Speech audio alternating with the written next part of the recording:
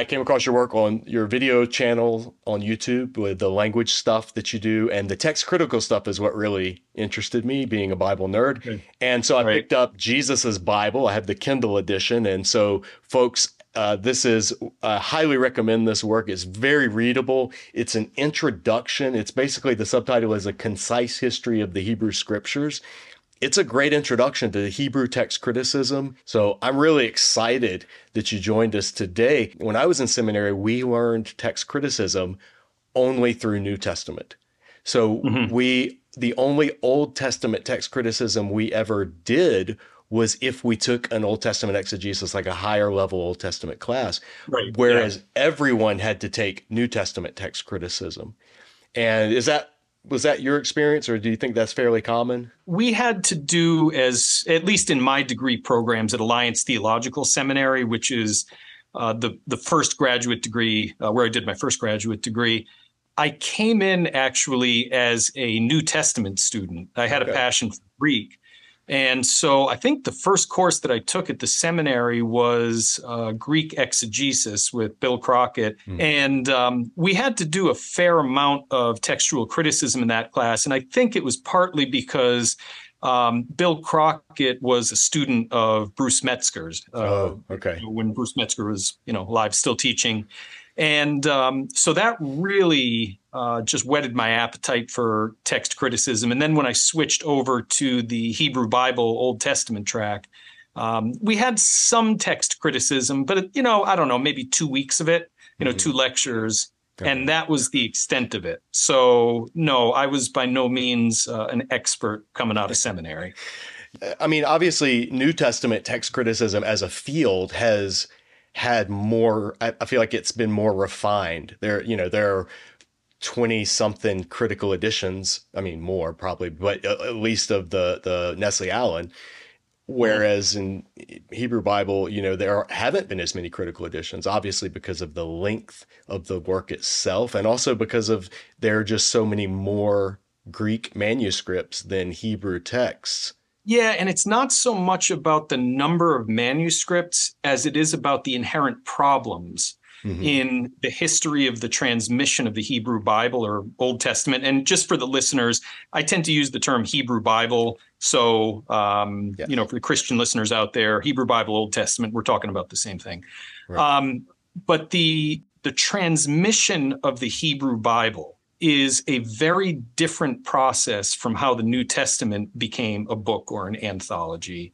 Mhm. And a big part of the reason for the discrepancy is that the New Testament was written in a very short amount of time. We're talking about under a century, Mhm. whereas the Hebrew Bible, at least for the writing of it, period of about 1,000 years. Mhm. That's a big difference from under 100 years.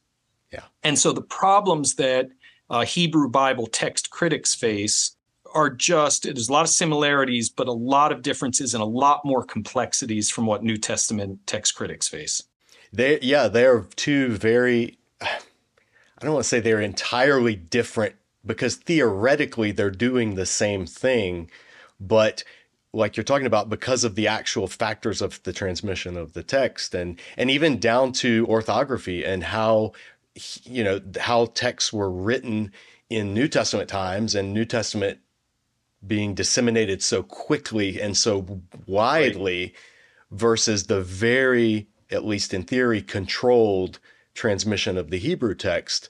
New Testament's almost like the Wild West in terms of manuscripts that were circulating and being put out there quickly and in different languages, and the Hebrew Bible very, very much not that. I'm super happy that you're our final guest of 2022. And this is the Christmas present to Dojo viewers is we're going to get real nerdy into biblical studies and text criticism. I want to ask you some beginning questions because some people may not know your primarily, at least your YouTube channel primarily is linguistic. It's interpretive and text critical, but the languages are what seem to dominate your playlist. How many languages do you read, speak, communicate in, whatever, however you wanted to put it? When you do a degree in Hebrew Bible, you have to have some familiarity with the family of Semitic languages, and then all of the languages into which the Bible was translated in ancient times. And so, the stuff that I'm admittedly weak in are things like Phoenician and Moabite and that sort of thing. That's not my area of specialty, but as part of a doctoral program, you have to be able to read inscriptions and certain texts from the world of the Bible. Ugaritic is another important one, which is a second millennium. We'll put Canaanite in air quotes. It's not officially a Canaanite language, but it's very, very similar to Hebrew and very relevant. You have to know some Akkadian, which is was the main language of, Babylon and Assyria for quite some time. So most ancient Mesopotamian texts would be written in Akkadian. I'm much stronger in Aramaic and Hebrew. I've also done a fair amount with Arabic and Biblical Greek. So depending on how you number those, about 7 on different levels. But then, I've had to do some French and German, but if people ask me if I speak French and German, the answer is no. You have to take a reading proficiency exam so that you can read some journals, and that's the extent of it. But in terms of modern languages, modern Hebrew, Palestinian Arabic, and then, Spanish. And, again, my proficiency level with those, when you deal with so many languages, it's kind of like the stock market, right. Up and down and up and down. But these days, it's more Arabic and Spanish that I'm dealing with. I tell people ask, like, oh, you read Hebrew or you read Greek. I'm like, no, I decipher Hebrew and Greek. Like it takes me a minute. I can't sit and sight read, and, certainly couldn't ever speak in any of the biblical languages, but it's real. Languages did they just come easy to you, or did you have to really, really work? Are you one of those who naturally picks up on linguistic concepts, or are they difficult for you to wrap your mind around? Well, at least what I found is that once you've learned one foreign language and you get on to your second, your mind develops paradigms. And it's much easier to learn a second and third and fourth language because languages are not really all that different at their core. They may sound different, they may look different in writing, but most of the languages that we're talking about here, when you look at the core makeup of them, there's just not a heck of a lot of difference. So, one of my seminary professors said about Hebrew one time, he said, sometimes things that look the same are really very different, and things that look different are actually very much the same. And so that's what I've found is that, a lot of these languages that look so different and sound so different, they're really very similar when you get right down to it. Some more than others, but you get the idea. Right. To me, the biggest difference that I've noticed, or at least the biggest struggle for me as a not linguistically inclined person, being out of seminary 20 years now, trying to keep my languages proficient on my own, the biggest difference is vocabulary, English cognates. So like Greek vocabulary is pretty easy because a third of our language comes from Greek.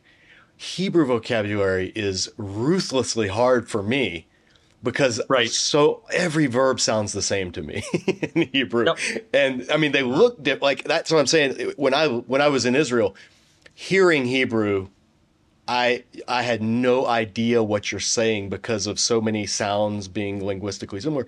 But if it was written out, oh, okay, I know what that word means. Okay, I can make my way through there.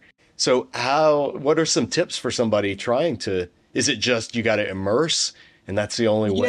Or what I've found, and a number of my former students who've gone on for doctoral work or advanced work in Hebrew Bible have found that when you study biblical Hebrew, for instance, it is a dead language. And the Hebrew of the Hebrew scriptures or the Old Testament isn't even really exactly the same language throughout. I mean, it's not even taught in first year and second year Hebrew usually that there is Israelian Hebrew, the Hebrew of the Northern Kingdom, and there is Southern Hebrew or Judean Hebrew in the Bible. And usually what we're taught is Judean Hebrew because that's the predominant one. Mm-hmm. And so there are differences. You also have different registers. So reading Deuteronomy, for instance, is far easier than reading, say, Proverbs or the Psalms or something like that. What I find, and I think anybody who's honest with you, even most of the most advanced scholars, are going to say that there are certain parts of the Bible that they can read very easily, and other parts where they have to sit down and sometimes look at commentaries, dictionaries, because if it's passage you haven't looked at in a few years and there's one word that in its context doesn't make a heck of a lot of sense, and you haven't seen it for so long, well, it's natural that you're going to forget it. So sometimes some helps are necessary. That was Richard Middleton was my last guest on our last episode, and we went did a deep dive on Psalm 77 that he had presented at SBL, and he made the exact same point. He said, you after you've taken Hebrew in seminary, Hebrew prose, basic Hebrew prose, but you do not know Hebrew poetry. So that's something I think that's something I think viewers it's important to realize, because in writing about Old Testament, people sometimes oversimplify. And for a popular audience, of course, you have to do a degree of oversimplification. But then that trickles into apologetics or popular preaching.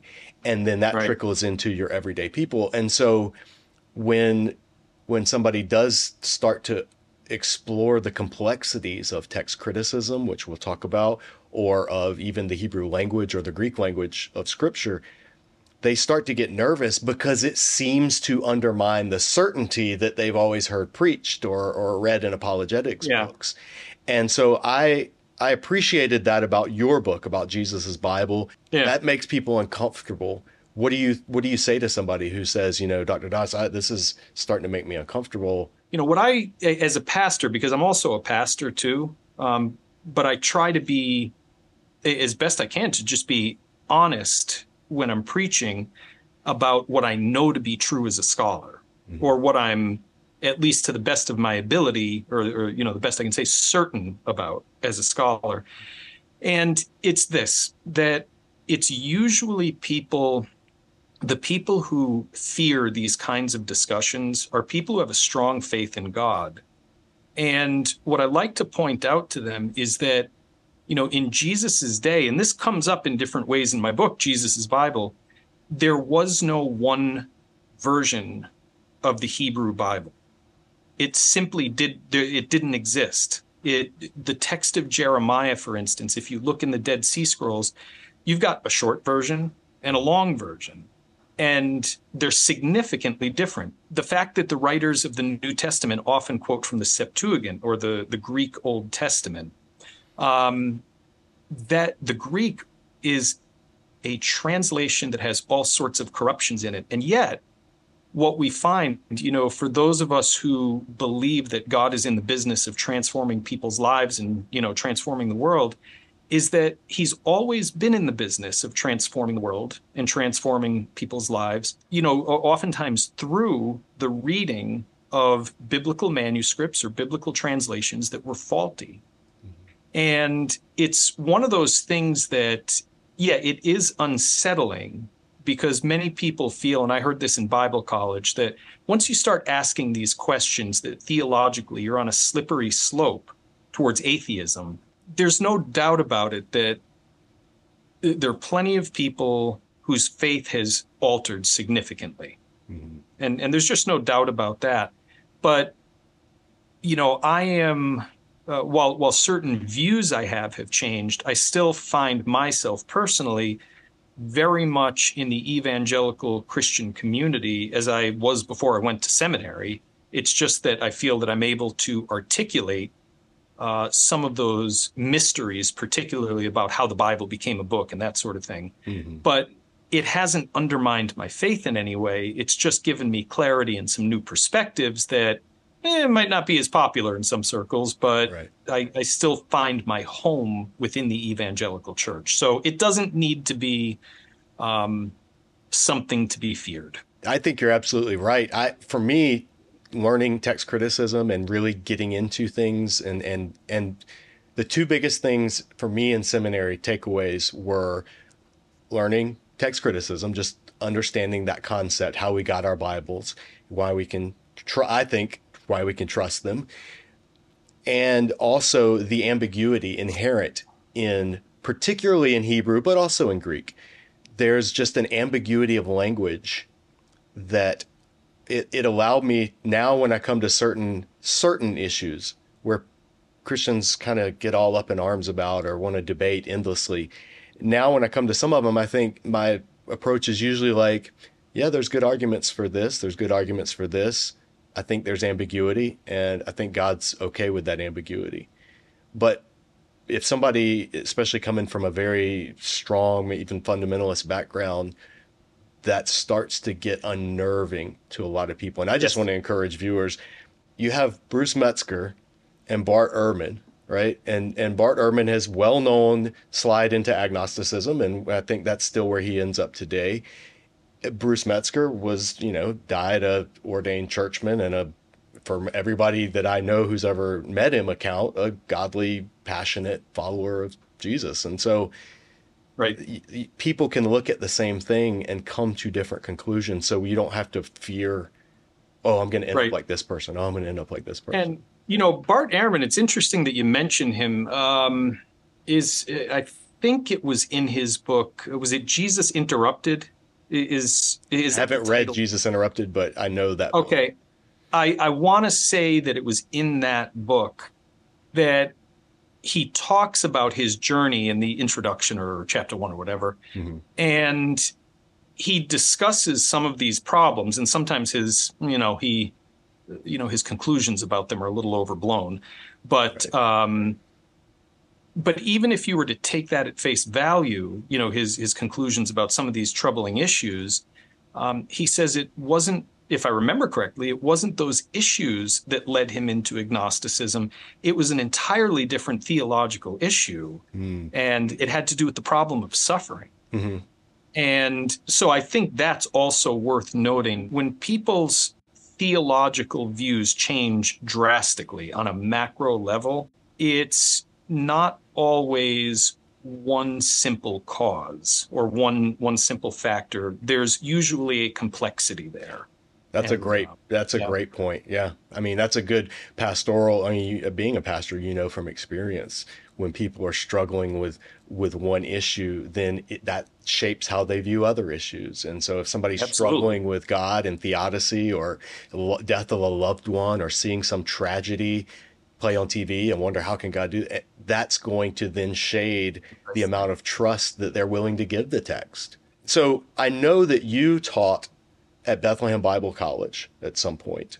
Yeah, I taught a modern Hebrew class for internationals online there. So okay. I haven't talked with them in a few months, but Bethlehem Bible College has had, I think this developed during COVID, an online initiative to bring, their theological educational product to the English-speaking world. And so they had asked me to teach a course in modern Hebrew, and we had a great time with it. Mm-hmm. How did you get connected? How did that come about, or who were your connections there?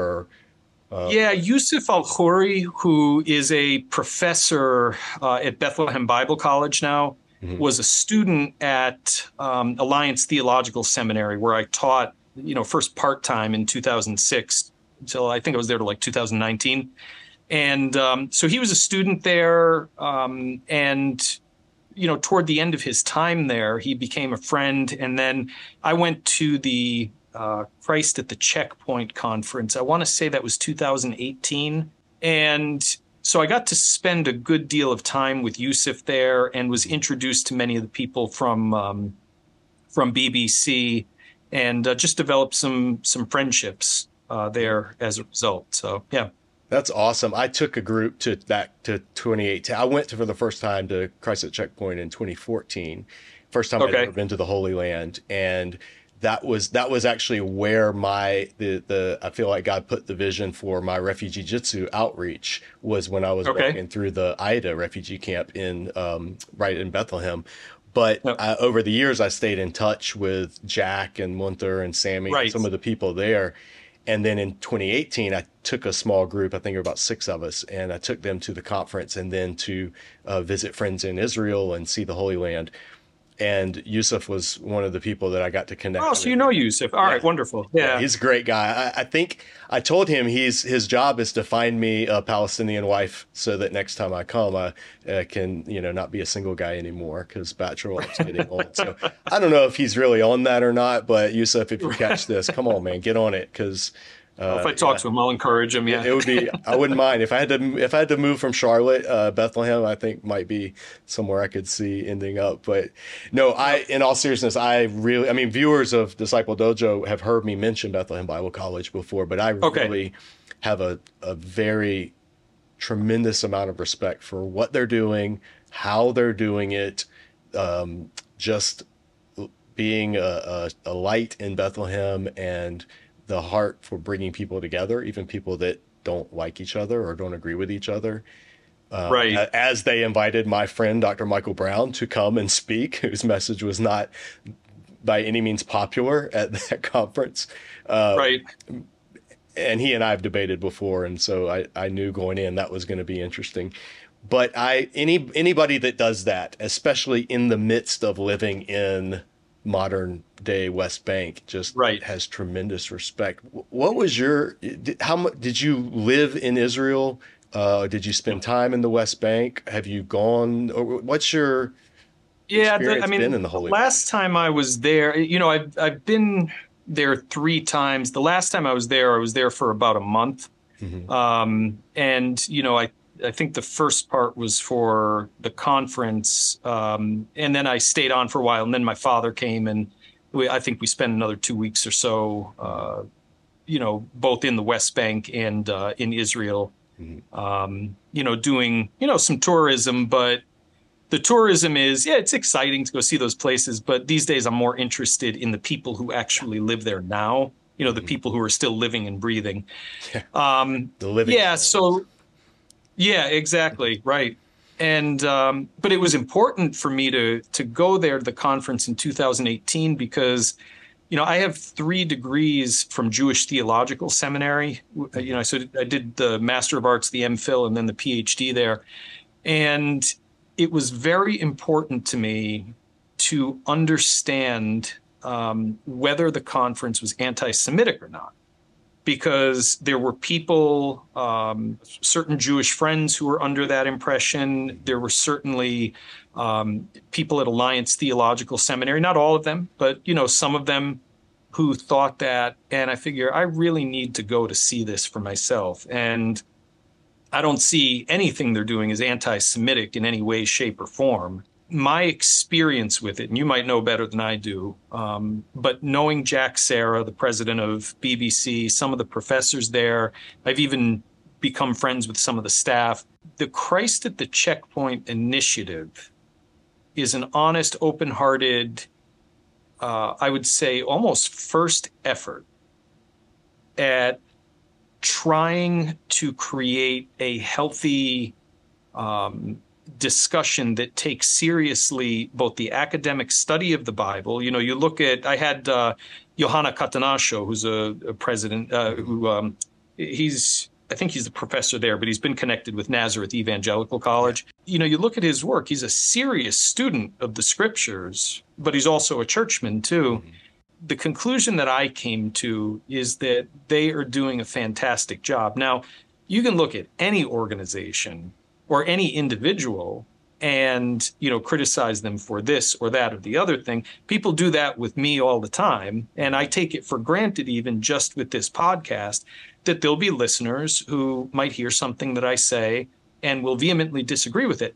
And from my perspective, that's okay. Right. Because even if it turns out that I'm wrong, hopefully the fact that we're having an honest discussion about, some sensitive matters will help other people to clarify their position. In 2018, yeah, there were things that I thought, okay, next time they do this, I'd like to see them do that maybe. Right. But in terms of major criticisms or anti-Semitism or anything like that, I saw absolutely no evidence of that. And, knowing many of the people who put that conference together, I know for a fact that that's not who they are. Yeah, I couldn't agree more. I think that any conference that brings together a wide array of voices, like you said, you're going to have people who even people on the same side of an issue don't agree on a lot of stuff. I mean, that's just the nature of any large group of people. And so people have mentioned before, I mean, when I got back in 2014 is when I debated Michael Brown on the whole Israeli-Palestinian, where should Christians stand? Should we stand with anybody? Right. And we had a good discussion at Gordon Conwell on that issue. And it was, people can check it out online. I'll put a link in the video below. But I've realized it's the same with, when I talk with friends who go to like pro-Zionism conferences, stand with Israel conferences, that kind of stuff. When I talk to them, I'm like, you have beliefs that many people would look at and go, that's anti-Arab, that's anti-Palestinian, that's but they'd say, no, but that's not my heart. I'm not trying to do that. I'm trying to, because I love this, I'm trying to lift it up. And so there's a lot of those type of discussions need to be had of like, okay, I hear in your heart. I'm hearing where you're coming from. Are you hearing mine? I mean, even Michael Brown, I was in a group that he did, breakout session, I think, at the 2018 conference. Now, he and I, in terms of academic training, he went to NYU, did his doctorate there, and essentially a Jewish school, or a heavily Jewish school, which follows, and teaches historical critical principles, just like I studied at JTS. I have a lot of respect for him. He and I disagree on some really fundamental issues, and yet we have the same training. And so it's, what I took away from that, and, certainly other experiences, that even when people go through the same type of training, it doesn't guarantee that their views are going to come out the same. That's a great point. Yep. Instead of, castigating one another, when you see that the person's heart is in the right place, and even though I disagree with him on, as I said, some very significant things, he's a good guy. Mm-hmm. And I can admit that, hey, maybe I'll see one day that I'm the one who's wrong about this. But just because someone disagrees doesn't mean we should shun them or, cast them off. That's the culture of our world today, right? That polarizing culture. And that's not how we come to the truth. In fact, one of the things you find in the work of Walter Brueggemann, for instance, to do a little Old Testament theology for a minute, is that when one approaches just the Hebrew scriptures, for instance, and lets every book have its own voice, that we look at the Hebrew scriptures not as a book, but as an anthology, right? And let every book have its own voice, what we find is that sometimes those books are in tension with one another. And a great example is that I think is often missed is when you look at the book of Job, for instance, why is it that the friends are, essentially condemned by God? And if you actually look at what they're saying, the problem that God has with them is that they were throwing in Job's face the wisdom, the type of wisdom that you find in the book of Proverbs.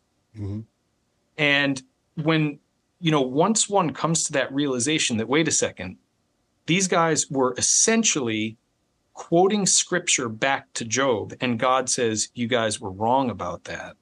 The theological implications of that are very substantial.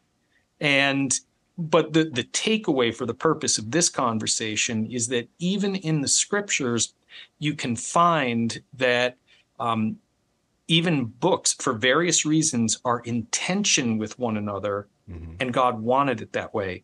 I often would tell my students in seminary when they had a problem with this or this sort of thing made them feel uncomfortable, I said, look, guys, just think about the fact for a minute that God did not give believers a systematic theology. Exactly. He gave them a Bible, which is an anthology. And yet, the way evangelicals tend to look at the Bible is as if it's a systematic theology. It's not, but we tend to treat it that way. Right. And that's really where the problem is. Yeah, I agree. I agree. In the review, I did a review of the Systematic Theology Study Bible and used that to touch on this issue. What is systematic theology, and where I personally see its benefits, but also extreme limitations. And the biggest one being, like you just said, it's not what God gave us. He didn't give us a set of timeless principles. He didn't give us axioms and 8 noble truths. And he didn't give us these things that other religions and other philosophies kind of build themselves around or pride themselves on. He gave us a really fascinating, wonderful, confusing, messy story in a library form. And that in and of itself, I think once people grasp that, it makes a difference in their theology and their willingness to enter into dialogue with other people and to be made uncomfortable. Yeah, and Christians can learn, really take the cue from Judaism in that, rabbinic Judaism, the Talmud is a multi-volume, let's just call it, for simplicity's sake, a multi-volume set of Jewish oral Torah. Okay, it's oral scripture, oral tradition that's been written down, and one of its characteristic features, and I'm no expert, but it's just so obvious, open to seemingly any page, debate. It's one rabbi says this, another rabbi says that, and it's the preservation of debate about theological matters, and that is canonized essentially within the Jewish tradition. And I think, we as Christians, or those of the listeners who are Christians, can learn something from that debate is healthy. Yeah, it's crucial. I learned the most in discussion with people, and I learned the most in discussion with people I disagree with. I want to get into some of the text critical stuff. You just mentioned the Talmud, which is I want to go back a step further. You and I have been having a conversation between people who are you're much further into the field than I am, but I want to back up and kind of start from ground zero, because I know some have they don't even know what text criticism means. They don't know what a text critical scholar is. Now, we're not going to reinvent the wheel here, folks. If you want an introduction to text criticism, go to our Bible for the Rest of Us course. It's absolutely free over on the Disciple Dojo website. There is a whole series of opening sessions, and one of them is what is text criticism. I think it's called Mistaken Manuscripts. I can't remember which session it is, but that's an introduction and a theological understanding of what the concept of text criticism is. But what we don't do in Bible for the Rest of Us is we don't actually get to talk to a text critic or someone who's done work in text criticism, who's done work in actually looking at Hebrew manuscripts and deciphering, is this word divided correctly, or is this Masoretic vowel pointing, should it be this instead of this? So that's what I wanted this time to the bulk of this time to be, is getting to pop the hood, as we say, and tinker around and see how it works. So what I want to ask on behalf of viewers and a little bit for myself is, how do you become a text critical scholar? And 2, what does text critical scholarship consist of? Like, what do you actually do? Do you go around with a magnifying glass and libraries and monasteries and peer at old manuscripts? Are you like Indiana There Jones? actually is an element of that for some of us. Yeah. Textual criticism. So let's define it in simple terms. So first of all, when we talk about criticism of the Bible, substitute the word criticism for analysis. because that's essentially what it is. When we talk about criticism of text, we're really talking about analysis. So text criticism is simply, or more broadly, an analysis of the text itself. So we have to ask, how did we even get that Bible translation? Well, obviously, there were some scholars, and usually, the average Bible reader has no idea who these people are, have translated the Greek and Aramaic and Hebrew of the Old and New Testaments into English, or, whatever the target language is. And so there's this conception, or misconception, I should say, at least in evangelical circles, of what we mean by the original of the Bible. And people will use that term, the original. In the original, the Bible says this. And what is meant by that is, in the original Hebrew of the Old Testament text, or in the original Greek, the text actually says this, right? Now, there's a fundamental problem with that term. What the idea that has been perpetuated in the church is that every book of the Bible originally there was one manuscript. So Paul dictated Romans, and there was one copy made at first, and then over time, many copies of that original version were made, and so on and so forth.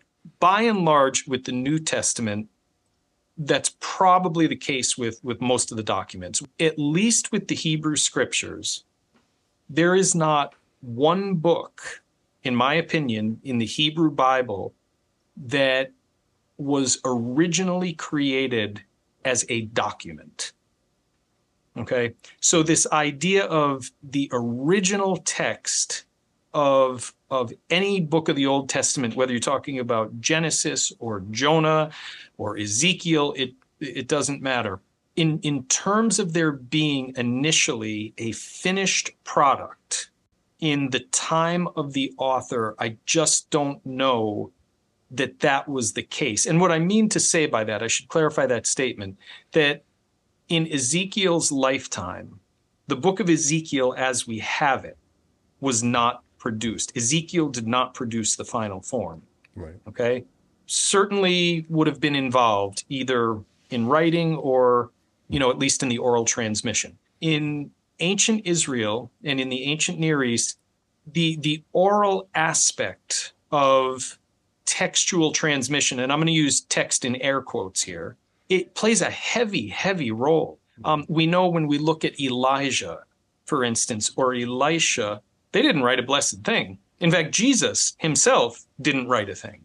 Right. And so even in New Testament times, orality is the norm, writing is not. And there's a good reason for that. Most people can't read. It's that simple. Mm-hmm. So one of the things I talk about in Jesus's Bible is, it's going to vary from culture to culture, but, in ancient Egypt, you're probably looking at like 3% literacy. Mm. I mean, think about that for a minute, 3% literacy. Ancient Mesopotamia, maybe, some estimates say 5%. Ancient Greece, maybe you can get as high as 10%, but that's very generous. And so we're talking about, let's say, an average of 5% literacy. And there's a good reason for it. It's because writing and reading does not help one to survive. Learning to read and write does not help you to have a successful harvest and feed your family. So we don't have this academic, literate culture that we have today. There certainly were people who could read and write and served a function principally in the temple and the court, the royal court. So it was going to be either a royal function or a religious function, a priestly function. But outside of that, most people could not read. In fact, the word for the most common word for read in biblical Hebrew, likro, to read, or some people learn it as kara, really means to proclaim, because reading was generally done by one person out loud for the benefit of many others. Mm-hmm. And so when when the book of Revelation, this translates even into the New Testament, when the book of Revelation says, blessed are those who read the words of these books, that really needs to be translated as blessed are those who proclaim the words of this book, because most people can't read. And the idea is that you even see this in Revelation 2 and 3, that these letters are being disseminated to the churches. Well, how are the church people getting the information? It's not with their eyes, it's with their ears. So all that to say, the operating assumption should be that we start with an oral tradition of some sort, and it eventually, sometimes very quickly, but sometimes there's a longer gap, it eventually becomes a written tradition. Even for those who take some of the statements in the Bible about Mosaic authorship, that Moses wrote the first 5 books of the Bible. Well, okay, so let's say Moses lived sometime around the 13th century. Well, regardless of what you think about Genesis, I mean, just go back to Abraham, who maybe lived 1800, 2000.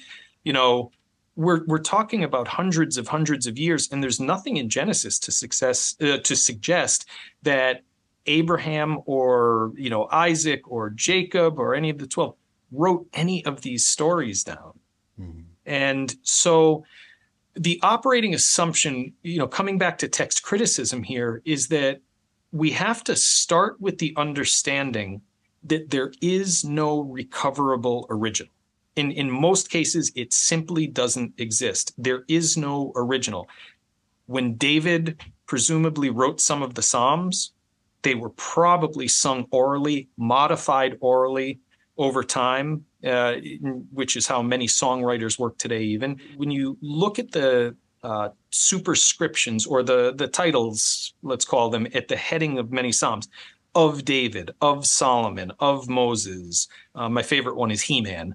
Mine too. He's right behind me. Yeah, right. I know. I thought that would be appropriate. So, but if you take the book of Psalms at face value, then we see that, first of all, we've got a composer of the Davidic Psalms who did a lot of this stuff on the fly out in the wilderness when he didn't have access to writing materials.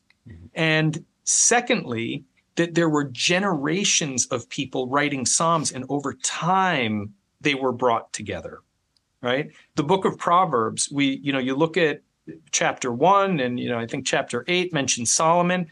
Proverbs 25 says Hezekiah in the 8th century has people working on the book of Proverbs. And then the last few chapters of Proverbs, those aren't Solomonic. It says right in the superscription that they're attributed to others.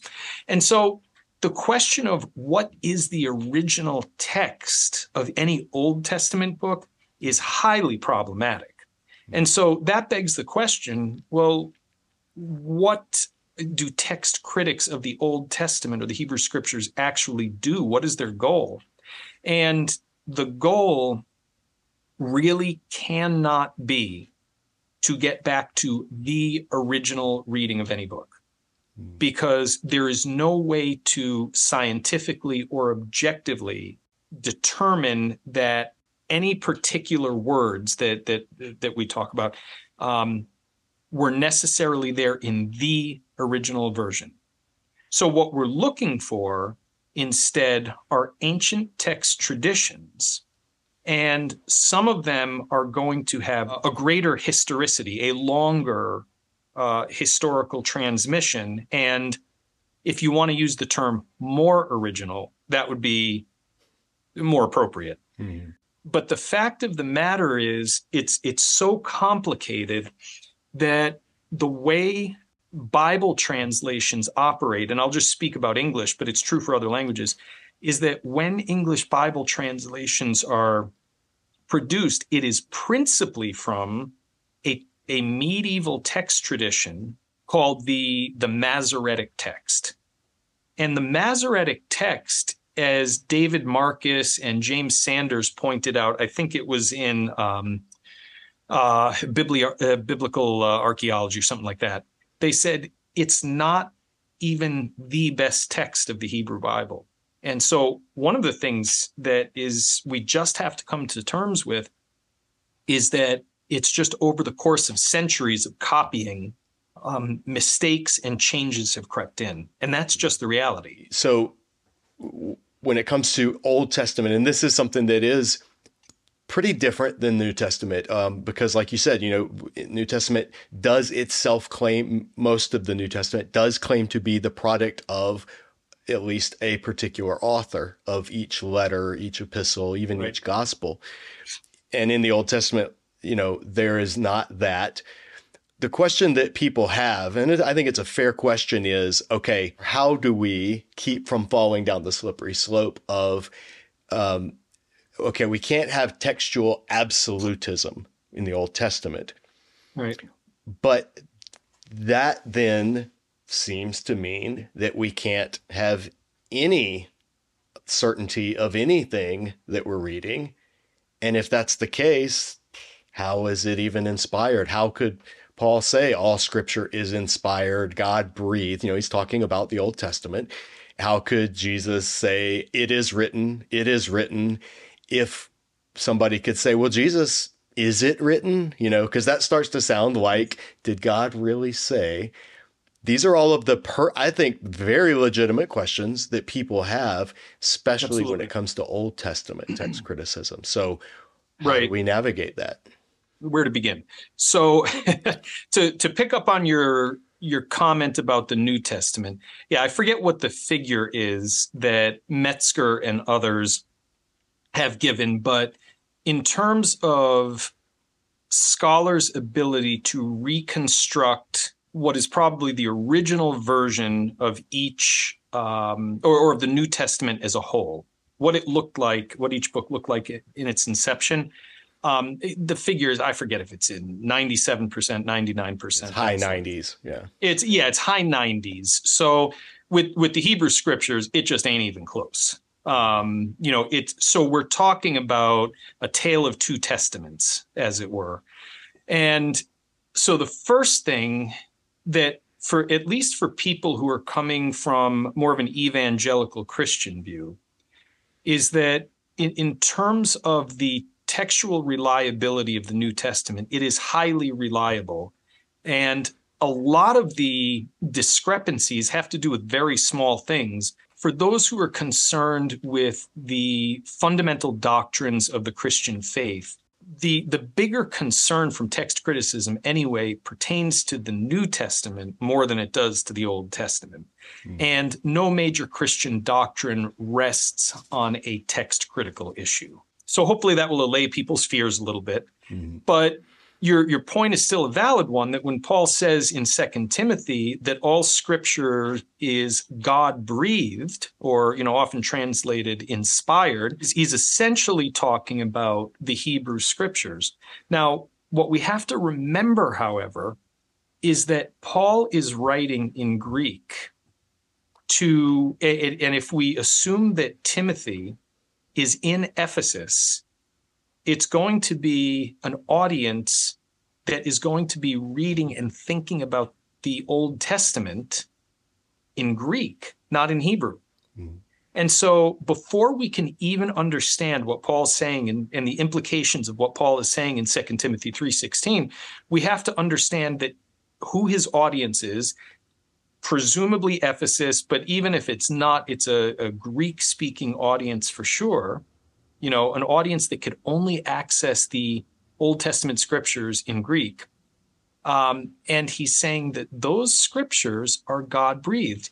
Now, we know for a fact as text critics that the Septuagint, the Greek Old Testament, contains corruptions. It contains mistakes because, all copies of scripture, all translation is going to have some mistakes inherently. It also is full of interpretation, because at the end of the day, all translation, even if someone were here rendering this interview literally into Spanish for a Spanish-speaking audience, they have to interpret things that we're saying, because that's what translation is. Translation is inherently an act of interpretation. Yes. And so the very fact that it is a translation means it's an interpretation. And then we know that there are corruptions in it, errors in transmission, that sort of thing. Certain books of the Greek scriptures existed in different versions. The book of Daniel is a great example. And Paul is aware of all of this, that for all its flaws, the Septuagint, the Greek Old Testament, is inspired by God. And so that's important because he understands that whatever the flaws of that translation are, God is acting in people's lives through versions of Scripture, copies of Scriptures that are corrupted. And that is no different from today, for instance. There are, one example that, I can come back to later, but there are a number of verses where the NIV, for instance, might omit a verse that might be found in the New American Standard Bible or the King James Version. Now, regardless of where a person stands on those issues, if we just stop and say, has God, to the best of our understanding, transformed people's lives through the reading of the King James Bible that has this verse? And the answer, I think we'd have to admit, is yes. And then, has God transformed people's lives through the reading of the NIV, which lacks that verse? And the answer is yes. Well, one of them's not right. Maybe both of them aren't right. Mm-hmm. But either way, we have corruptions and deficiencies even in modern English translations, and yet we see people's lives being transformed in the church. All that to say, it doesn't need to, it shouldn't logically lead us to the conclusion that we can't trust anything the Bible says. Mm-hmm. Yes, there are other questions that come up, but it should not pull the rug out from under our faith in God. Yeah, I think that's a point that's worth emphasizing to viewers too. Even what you're saying,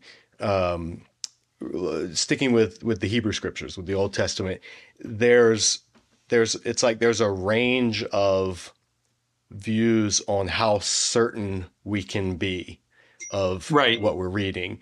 And it's not like you have to either have absolute certainty or absolute uncertainty, but rather you can say, this is what we have. This is what the text is. And I think you have to look at different books rather than the Old Testament, the Hebrew Bible, because like you said, they weren't bound. They weren't even bound together until after the Christian era. So that's absolutely right. You had scrolls, the writings, the prophets, Torah. When you look at those individually, there has to be a level of ambiguity that you decide you're comfortable with. And for some scholars, it's higher than others. And some scholars take a more conservative approach and say, actually, no, I think we can be more certain than Chris is saying here. And other scholars would say, actually, no, I don't even think we can be as certain as he's saying. Right. So there's a spectrum. And I think that's important to know, because viewers will inherently want to, want to argue, want to fight over it. And I don't discourage that. And the comment sections are wide open for people to, and they do leave their views. But I just want to make sure people hear, especially those, casual viewers who aren't in the weeds of text criticism, that what Chris is talking about, text criticism, is reconstructing the text. Mm-hmm. And that's a different thing than telling the origin of the text. So if we reconstruct, let's say, the book of Jonah, if we reconstruct the text of Jonah, we can make it a goal of, okay, what is the Masoretic text of Jonah that the Masoretes in the around 1000 AD were working with? What is the Dead Sea Scroll? What were the Qumran community reading when they read the text of Jonah? And then what is the Septuagint text of Jonah? Those are separate questions. And then once you have as good an answer as you can get on those questions, Then you have to do the work of, okay, now these are our different witnesses, these different traditions. Right. Which of them is the book of Jonah that we are going to present to readers in a translation? Yeah. And even all of that is a different question than, how did the book of Jonah get written in the first place? Did Jonah write it after these events? Is it a parable that later writers in Israel or prophets in Israel wrote and used Jonah as the character? Tell it. Is it something else? I want readers to appreciate the complexity of what goes into biblical scholarship, because too often Christians especially take a very facile view and just like, oh, scholars always bristle when people say, well, scholars believe. As soon as somebody says that phrase, I usually go, time out. Yep. Which scholars? What is the specific issue? Like you just open. There's no consensus on some things. Yep. And so it's. I mean, we're pulling back the curtain, showing what goes on, how this whole process works, and it can get messy for some people. Absolutely. But for other people, it's exhilarating. You know, I had in seminary, one of my roommates, we roomed together for a semester at Gordon Conwell, Mike Doboshinsky. I don't know where he is today. Mike, if you're ever seeing this, this is who I'm talking about. He's not on Facebook, I don't think, so I don't know if but anyway, Mike, message me if you get this. It's been too long. He was a biblical languages major. I was MDiv. So our class loads, our workloads were very, very different. And we were talking about calling one time around dinner in the cafeteria. A bunch of people were like, what's your dream ministry? And everybody was going around saying what theirs were. One lady said, I want to be a chaplain on a cruise ship. And I was like, I didn't even know that's a thing, but man, that sounds amazing. Yeah. Well, Mike said, I want to get a job at a small Christian college and just do text criticism all day. And literally sift through manuscripts and examine letters and decide, is this a yod or a vav? Is this, I mean, that he, and I, jokingly, I was like, oh, way to be salt and light, because I was picturing somebody tucked away. And then immediately I was like, actually, no, that's not true. I'm just kidding. I'm going to be reading your Bible someday. Like I'm going to be, if I'm teaching and preaching, I'm going to be using a translation that was based on a critical edition that you probably worked on. And so you are being salt and light. Text critic, people who, cloister away in monasteries and dusty manuscripts. We joke about it, but that is being salt and light if it leads to the production of a more reliable presentation of those God-breathed scriptures. And so that's something that I do look at Richard Middleton and I were talking about this. He said he's never separated his academia from ministry. He's always viewed academia as perfectly aligned with his ministry. And I want to express that to viewers too. I don't think there needs to be conflict. There will be tension, but I don't think there needs to be conflict on it. So then what do you work? Tell me what text critical work you have spent the most time doing professionally. The first book that I published, which is a revision of my doctoral dissertation, is a book called The Subloco Notes in the Former Prophets of Biblia Hebraica Stuttgartensia. All right. And every viewer's familiar. Exactly. And this is, so this is the point in the conversation where everybody's eyes gloss over and, where do we go from here, right? So viewers, behind me, right behind Captain America there on the shelf is the Biblia Hebraica Stuttgartensia, the BHS. So that's what that is. Now tell us what that is. Right. So BHS, as we call it, it's the fourth edition of the Biblia Hebraica, which is what we'd call a critical edition of the Hebrew Bible. By critical edition, how to put it, it's an edition essentially for scholars and advanced students, which presents the text of the Bible, in this case, the Hebrew Scriptures, the Old Testament, along with essential information such as variant readings. You will see notes at the bottom of the page which mention the different readings that are found in these manuscripts. Those who use study Bibles will sometimes see a footnote in their study Bible that says some manuscripts say, and that's kind of how it works in a critical edition. It's just that the text that we look at is in the quote unquote original, and those other manuscripts and what they say is actually presented at the bottom of the page so that we can sift through the different possibilities. An example, I'll give you an example out of the New Testament that's really easy. So if you look at the Gospel of Mark, and JM will put it up on the screen here for us. All right. So yeah, we've got Mark 1, and I've got the NIV here for viewers looking, and then the middle column, this is the NA 28. That's the Nestle Aland or Nestle Aland Greek 28th critical edition. And then the United Bible Societies, this is actually USB 5. I don't know if you said you're using 4 or not, but nope, I got the 5th edition. Okay. Yeah. So this is our English, this is a typical English translation on the left, and then 2 different critical Greek editions.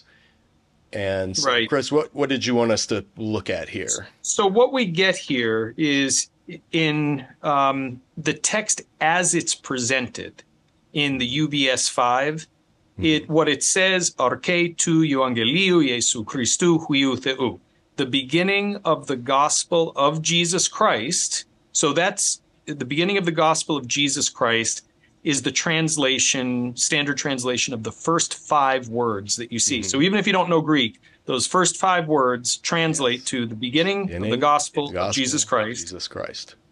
And then in the UBS, you can see that the last 2 words are in square brackets.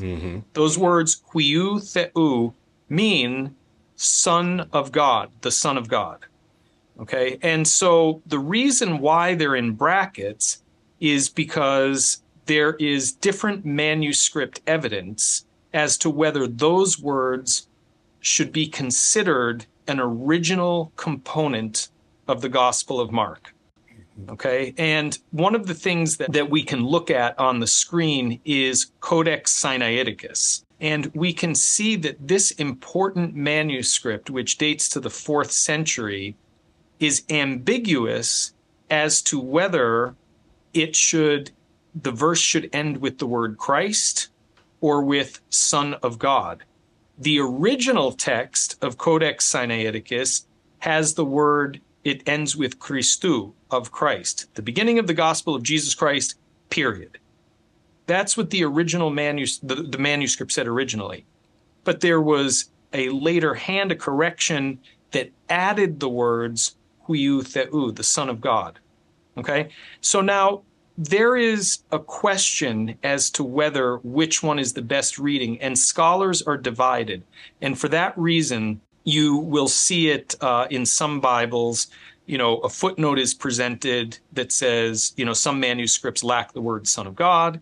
In the UBS text, they just put it in square brackets. That's their way of saying, we don't know if these words should really be here or not. Right. NIV has a footnote. It just says, some manuscripts do not have, and then in italics, the Son of God. So what NIV editors are telling you as a reader is that this phrase, what Chris just said, huiu theu, is not in some manuscripts. And the critical edition, so here's UBS, at the bottom of the screen, you can see all of that gobbledygook that just popped up there for those of you, even for me, some of it's gobbledygook. But that's the apparatus. That's text critical scholars saying, here are the manuscripts that say this. Here are the manuscripts that read this way. And it lists the name of the manuscripts even by their number or by their family, or but that's what that is. That stuff at the bottom of the page. Super important for translators, for scholars, even for educated preachers sometimes when it makes a difference. Yep. And with this example, I think this is a great example to illustrate what a critical edition is, because just from the I think it was the NIV you said with that footnote. Yep. That's essentially what a critical edition is. It's just that it's in the original language, And instead of just saying, hey, some manuscripts lack this or some manuscripts say that, they actually give you the manuscript evidence so that you can sort through it and make a decision. But this is also valuable for another reason. And in this verse, we see the intersection of textual criticism, the study of the text itself, with theology. Because one of the things that many people who prefer the King James Bible, for instance, will say is that newer translations sometimes remove words from the Bible. And they'll say that that's problematic for theological reasons, because their argument will be something like this. Look, some of these translations remove the word Son of God from the text. Therefore, that translation is trying to take away the divinity of Jesus. Exactly, yes. And nothing could be further from the truth, because all you have to do is look at a version of the Bible where there are missing words and phrases and verses, and what you will find is that they still affirm the divinity of Christ, or Christ's miracle working power, whatever the issue you think is. Yeah. And so these are just some common misconceptions. And so I mention that because an awareness, even a basic awareness of what's involved in textual criticism, can be of value in ministry, in that we can at least help the people, the laity of our church, to understand that these differences between the English translations are not theologically problematic issues. It's really just a textual issue. But you could take the word Son of God, maybe they didn't really belong there, in Mark 1:1. You'll find a gazillion other verses in the New Testament that call Jesus the Son of God. Yes, and viewers, if you want to know more about that in particular, I had a great discussion with Mark Ward over at Faith Life and Logos, and we talked about the King James only and the whole push behind some people, why they criticize modern translations. And Mark's a friend of the channel, and I encourage you to follow him as well. But that is what I've found, and Mark agreed with this, not all, but most people who are the most dogmatic about particular English translations are the least familiar with text criticism and how it actually works and how translation works. So beware, viewers, I think, should be aware of those confident voices that are dogmatically proclaiming this Bible version is doing this and this Bible version is doing that. And they just give little piecemeal examples, but they don't actually explain the process, the why. Right. So you mentioned, so tell me the title of your doctrinal work again. You said it earlier. The Subloco Notes in the Former Prophets of Biblia Hebraica Stuttgartensia. Yes. So I wanted to ask you, the Subloco Notes. Now that sounds Spanish. Yes. That sounds Latin. Less than crazy. So close enough, though. Yeah. Yep. What are the Subloco Notes? Now, the Former Prophets also is a term that some people may not have heard before. So break down that we know what. So we've established what BHS is. Now, what are the Subloco Notes, and then what are the Former Prophets? Yeah. So I get working backwards. So we've got BHS. It's the critical edition, the scholarly edition of the Hebrew Bible that gives us manuscript evidence to sort through. The Former Prophets are Joshua, Judges, Samuel, and Kings. In the Jewish tradition, the Joshua, Judges, and Samuel, and Kings are not looked at as historical books principally. They're looked at as prophetic books. Interesting. And so, so the Hebrew Bible, the manuscripts that we use are Jewish manuscripts. They're produced by Jews, not Christians. And unlike in Christianity, the Jewish tradition, the Hebrew Bible is divided into three components. And we use the acronym Tanakh. And so in English, we'll work with the letters T and K. T is for Torah, which means, many people might be familiar with the term the Law of Moses. Mm-hmm. So Genesis through Deuteronomy, that is the Torah. Nevi'im, the N in Tanakh, means prophets. And then K is for Ketuvim, which means everything that's not Torah and prophets. So, things like Ecclesiastes and Song of Songs and Chronicles actually go in there. But the prophets are divided up into two subcomponents. We have the latter prophets, which are Isaiah, Jeremiah, Ezekiel, and the 12, not 13, the 12 minor prophets. Daniel is not in the prophetic subcorpus there. So the latter prophets are Isaiah, Jeremiah, Ezekiel, and the 12 minor prophets. The former prophets are Joshua, Judges, Samuel, and Kings.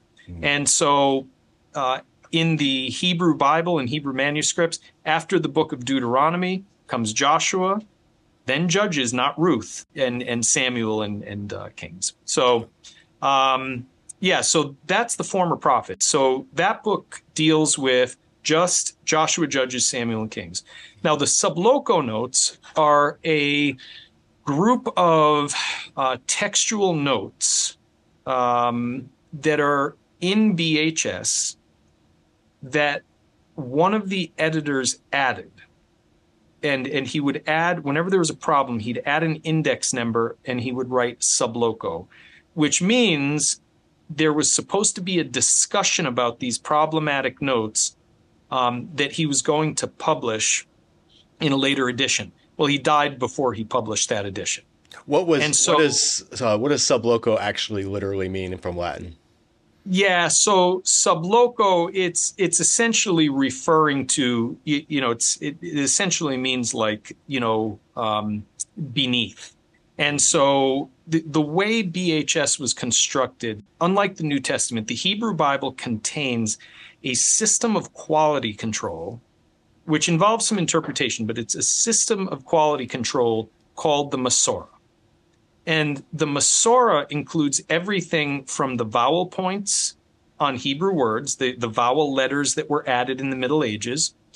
It includes a bunch of small marginal notes, and the notes on the side are called the Masorah Parva or Masorah Ketana, the small Masorah.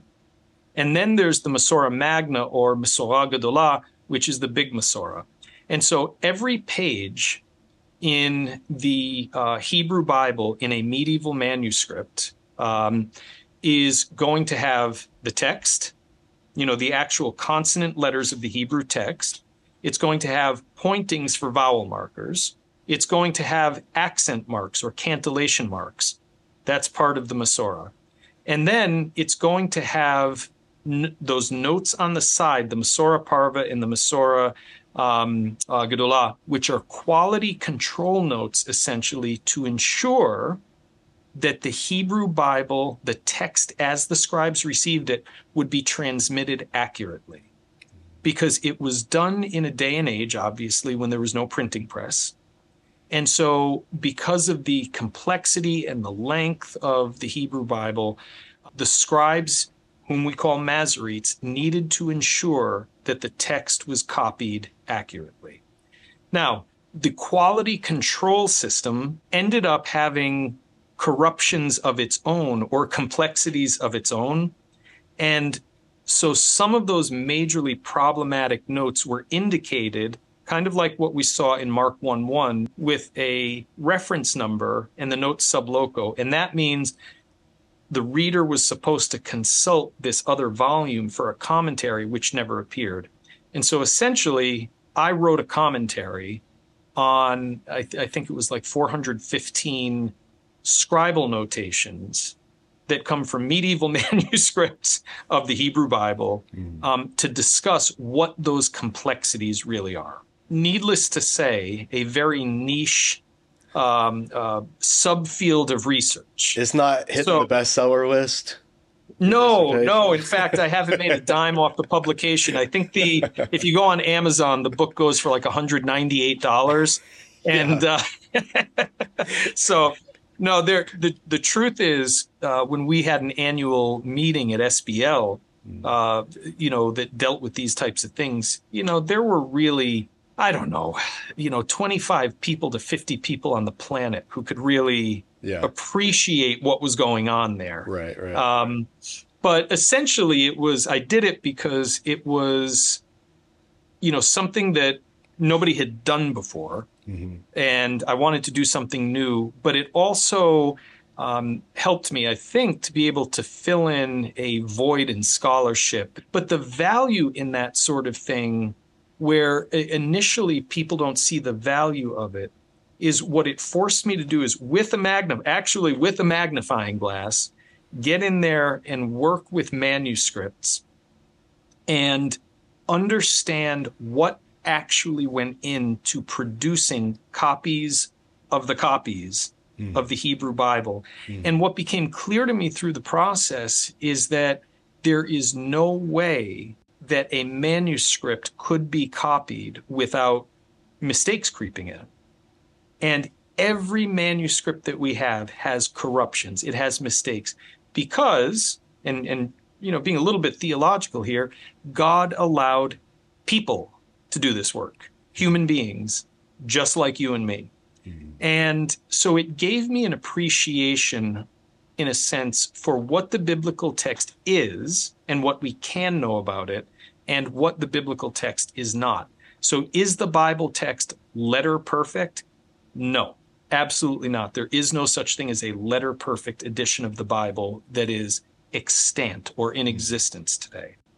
And yet, the text that we have, the medieval text that I worked on, is essentially the same text that was in Jesus's day becoming the leading, most popular text of the Hebrew Bible. And so were there discrepancies over the course of, the 1,000 years? Yes, there were discrepancies, but they were surprisingly small and relatively insignificant. That's what every textual critic I've ever talked to has noted and has been very made that very clear. Right. The famous example of the Dead Sea Scrolls and the Great Isaiah Scroll, and when you analyze and then look at actual differences, not difference in spelling this word or difference in pronunciation or even a word out of order or something. But it came down to a handful of differences that really made a difference in such a massive text that's so ancient. And that, to me, has always been something that it shows God in the process, is God producing. His word does not depend on letter perfect carbon copies of a text, but rather, and that's this comes along when people have misconceptions about how we got our Bibles. They think it's like a long game of telephone, Bibles today are based on a copy of a copy of a copy. When in reality, Bibles today, English Bibles today, are based on laying out as many of the copies and manuscripts and variants as humanly possible, comparing them, figuring out, doing the work of, what is the most likely variant? How did this one arise? How did a manuscript have Huiou Theou in it and this manuscript not? What plausible reasons could there be? Did it get erased? Did it get misheard? Did it get miscopied? Did two letters get switched? Is it an abbreviation? Because words like Son of God would be abbreviated because writing was not cheap back then. So there's so many, and we touch on these in Bible for the Rest of Us. We give examples of Old Testament, things like metathesis and homeotelleuton and, all of the fun ones that people love to throw out at cocktail parties. But the reason that we do that is so that people can see that modern English Bibles take all of that into account. It's not like they're based on one manuscript, and if that manuscript has an error in it, well, that's what you're reading. It's be careful, Christians readers, non-Christian reader, anybody reading the Bible, but particularly Christian readers who care about this stuff, read the footnotes in your Bibles. There's a reason that they're there. Read the preface in any translation of the Bible you're doing. It will talk about whether the Old Testament of that translation is based on the Masoretic text.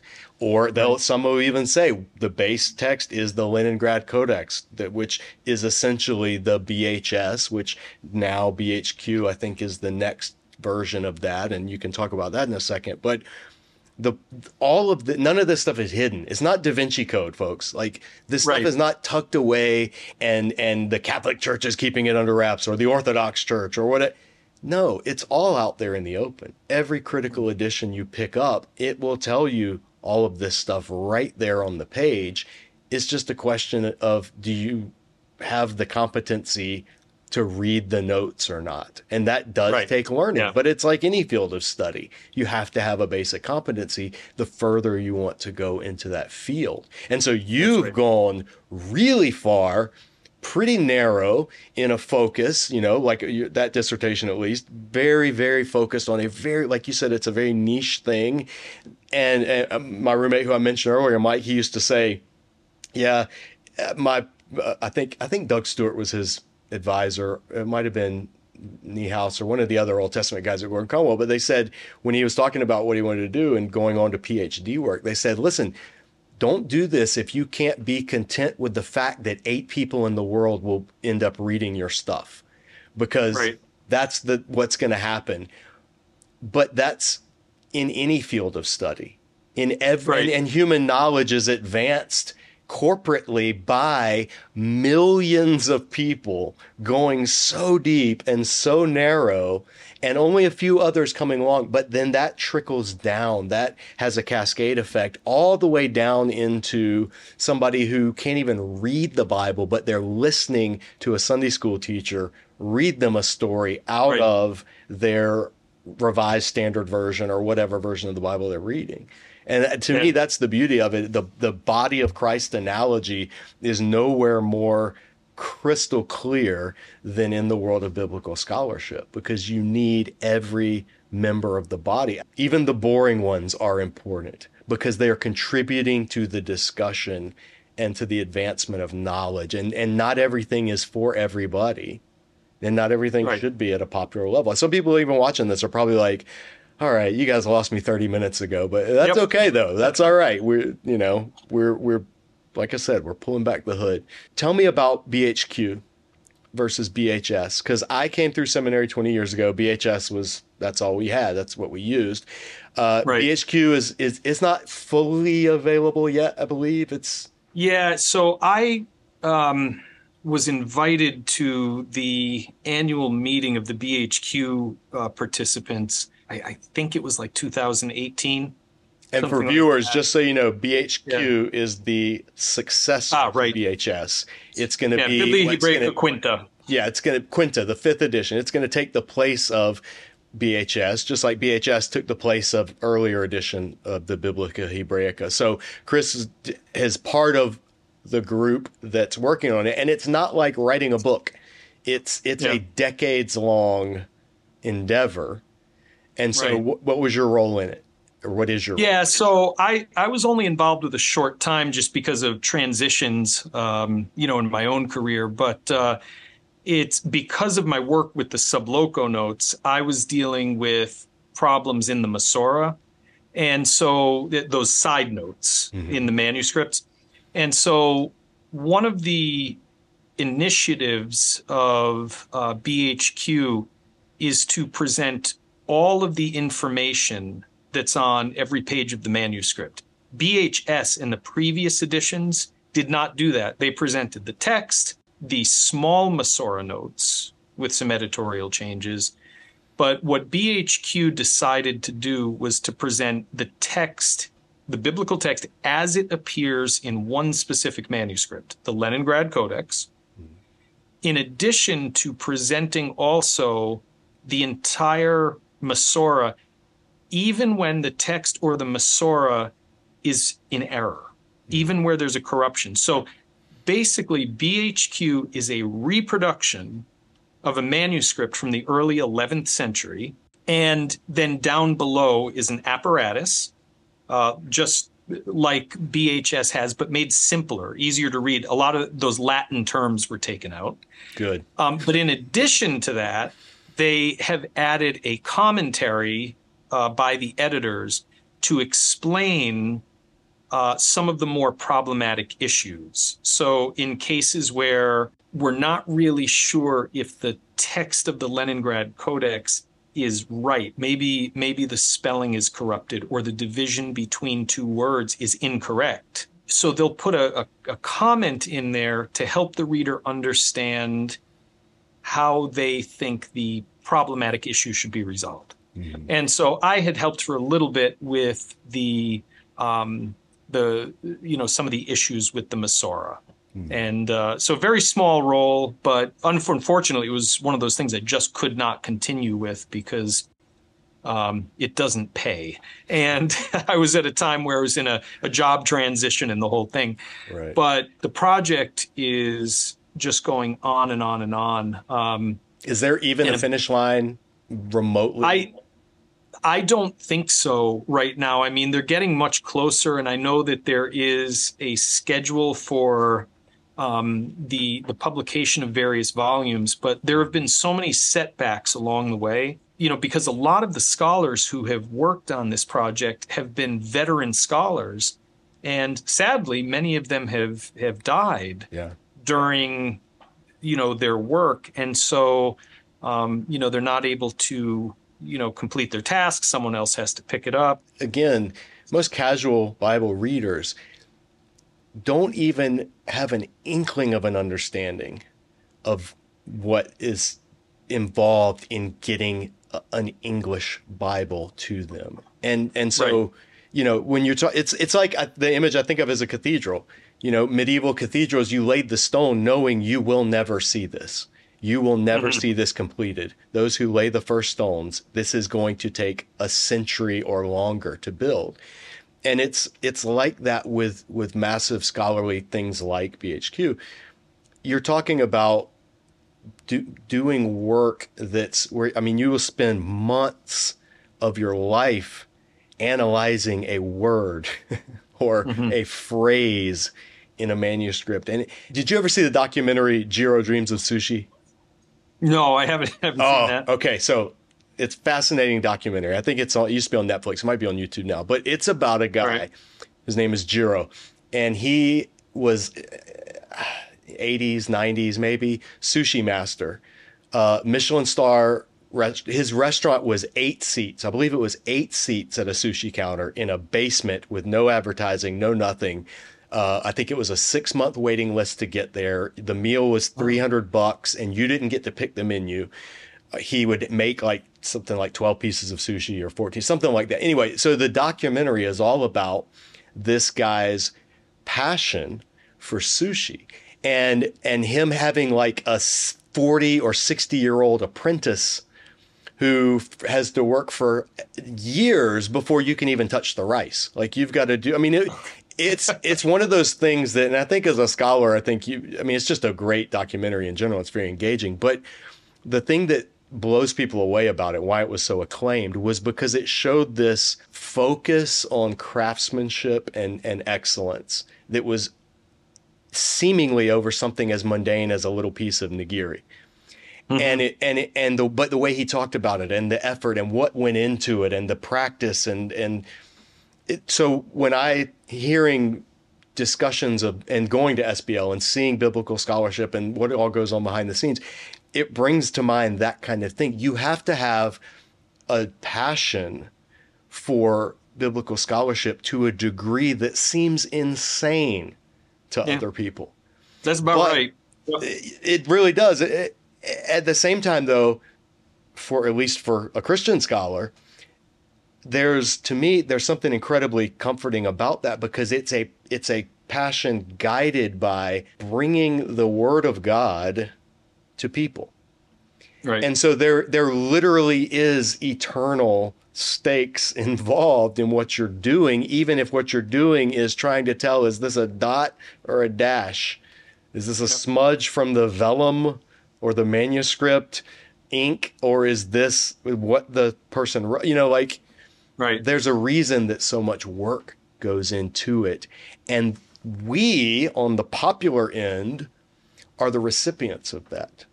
We're the recipients of, so when you were laboring away in what seems to be laboring in obscurity or laboring in vain to a lot of scholars, especially young scholars starting out, I want them to be encouraged and to know that there is a payoff, even if it's never seen, even if you may never live to see the fruits of what you do. But if it's being guided by God, and if you're fulfilling your calling as a scholar, then that's when you just have to trust. Some water, some harvest. And I'm going to water in the trenches or in the library stacks. Yep. Yeah, but it was part of that though, where, that caused me to write Jesus's Bible, because there was that element of dissatisfaction that, I'm a people person. And even though I have spent most of my time in, an academic environment, it is important for me to get stuff out there. And that's why I wrote that. And even though some people would say, it's still kind of academic, I look at that book this way: it was my best effort to distill some of these complexities and to provide brief explanations that people could get their minds around anyway, and point them to other sources if they wanted further, more detailed, more comprehensive discussion. Yeah. And it's needed. I mean, it really is needed. And I think Disciple Dojo's growing viewership is evidence, at least of a small part of it, that there's a hunger among people to know stuff. I tell people that, think about Joe Rogan, his podcast, right? Joe Rogan's this jujitsu dude, bro, Fear Factor actor, comedian. I mean, he's an entertainer, but his podcast, the number one podcast in the world, or at least always in the top 3 podcasts in the world, will be him sitting down with some analytical physicist or some AI intelligence guy or some nutritionist just random person. I know two of my friends have been on his podcast, both for martial arts related stuff, and they'll talk for 4 hours and people will listen. Millions of people, dude bros, working at gas stations, doing jujitsu, housewife, all of that. There's an audience for anything that is intellectually interesting. Right. And to me, biblical scholarship is one of those things. It gets presented especially by preachers or maybe popularizers sometimes as dry or as boring, the whole how many angels dancing on the head of a pin. That's what theologians sit around and argue about, and which is in and of itself not true. That's actually an urban legend. But the whole idea of it not being interesting has never made sense to me. If I pick up a Bible, the first part I always pick up and read the preface to that Bible, because it's going to have all of this interesting, fascinating, kind of nerdy stuff that's then going to tell you, that's why this translation translates this way. That's why the books are in this order. And part of reviewing study Bibles here on the channel, I mean, we've reviewed over 50 study Bibles, and it's because of that. I want people to get into these resources and see these resources. I think your book does a great job of it. Your book, I found myself really enjoying it. There were some, I'd have to go back and look. I don't remember off the top of my head. There were a few points where I was like, I don't know, Chris, I don't know if I agree with that, but you're explaining it really well and it's making a lot of sense. And I think that's the value of it. I think you interact with some of the other scholars who I've read and appreciated. And sometimes sometimes you criticize them for something, but then sometimes you'll say, and as so-and-so has said, it's a discussion. It's an interaction. It's we just need more of it. And that's why we're doing what we're doing. So in New Testament studies, there are trends. There are things that come and go. There, like the quest for the historical Jesus, and then the next quest for the historical Jesus, and then the third quest for, these kind of waves, past probably 15, and these are like decade waves, not year by year, but the past, since I was in seminary, the new perspective on Paul, and that's still I feel like it's kind of surpassed its heyday in terms of being talked about, but there are these scholarship trends. And so I'm wondering if you are aware of any, or if there are any that are Old Testament focused, like I would think of in the maybe late 1800s through the early 20th century, the various documentary hypotheses and redaction theory, source theory, these were kind of the thing that Old Testament scholars were putting a lot of energy into, which they don't seem to really do that much anymore. I mean, those kind of have seemed to have had their heyday in terms of dominating the conversation. Yeah, and so I don't think anything really dominates the conversation anymore for the simple reason that scholarship, I mean, you look at the attendance at SBL, for instance, the number of presenters, the number of sessions, and the growth of the field, and in many ways problematic in that, you know, institutions of higher education are taking more doctoral students in the PhD programs than there are jobs for. Mm-hmm. And that's even at the major institutions, you know, they're over enrolling.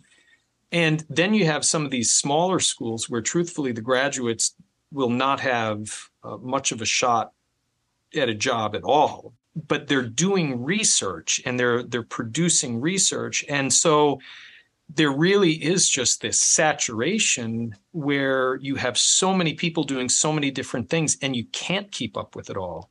So it's really a very different landscape than it was, say, 100 years ago. Yeah. Or, when you look at the history of the scholarship of the Hebrew Bible, you know, Wellhausen, Tegunkel, and so on, and others, the field was a lot smaller. Right. The amount of available evidence was a heck of a lot smaller. To be able to really know the whole field, it was more of a reality then. It's simply impossible now.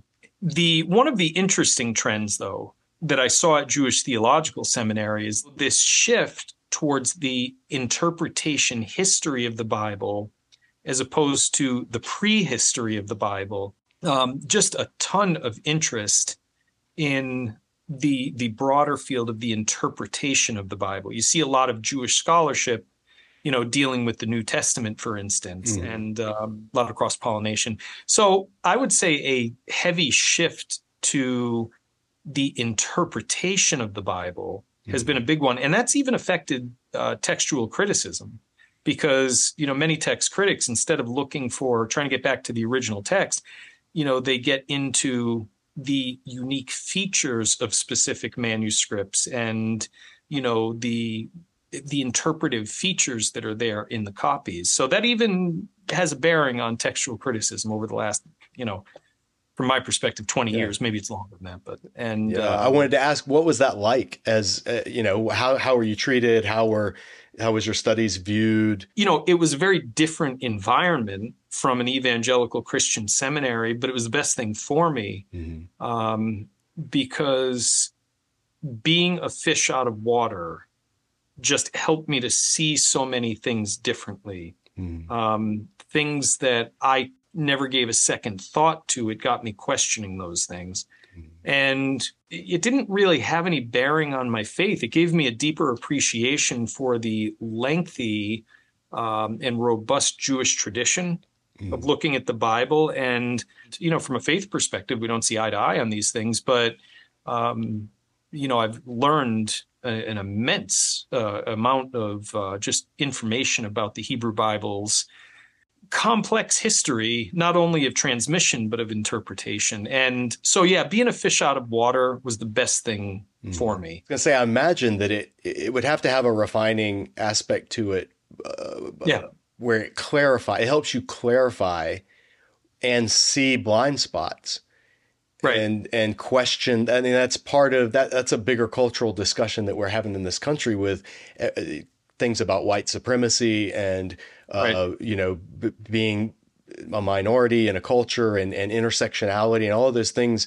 You don't recognize your own culture if it is the dominant one or if it is the norm in your setting. But when you go out of that, then you're given a better lens to look at your culture. And that my whole life has been among evangelical Christianity in the traditional, like I tell people, the Christianity Today as an outlet type Christianity, broad evangelicalism.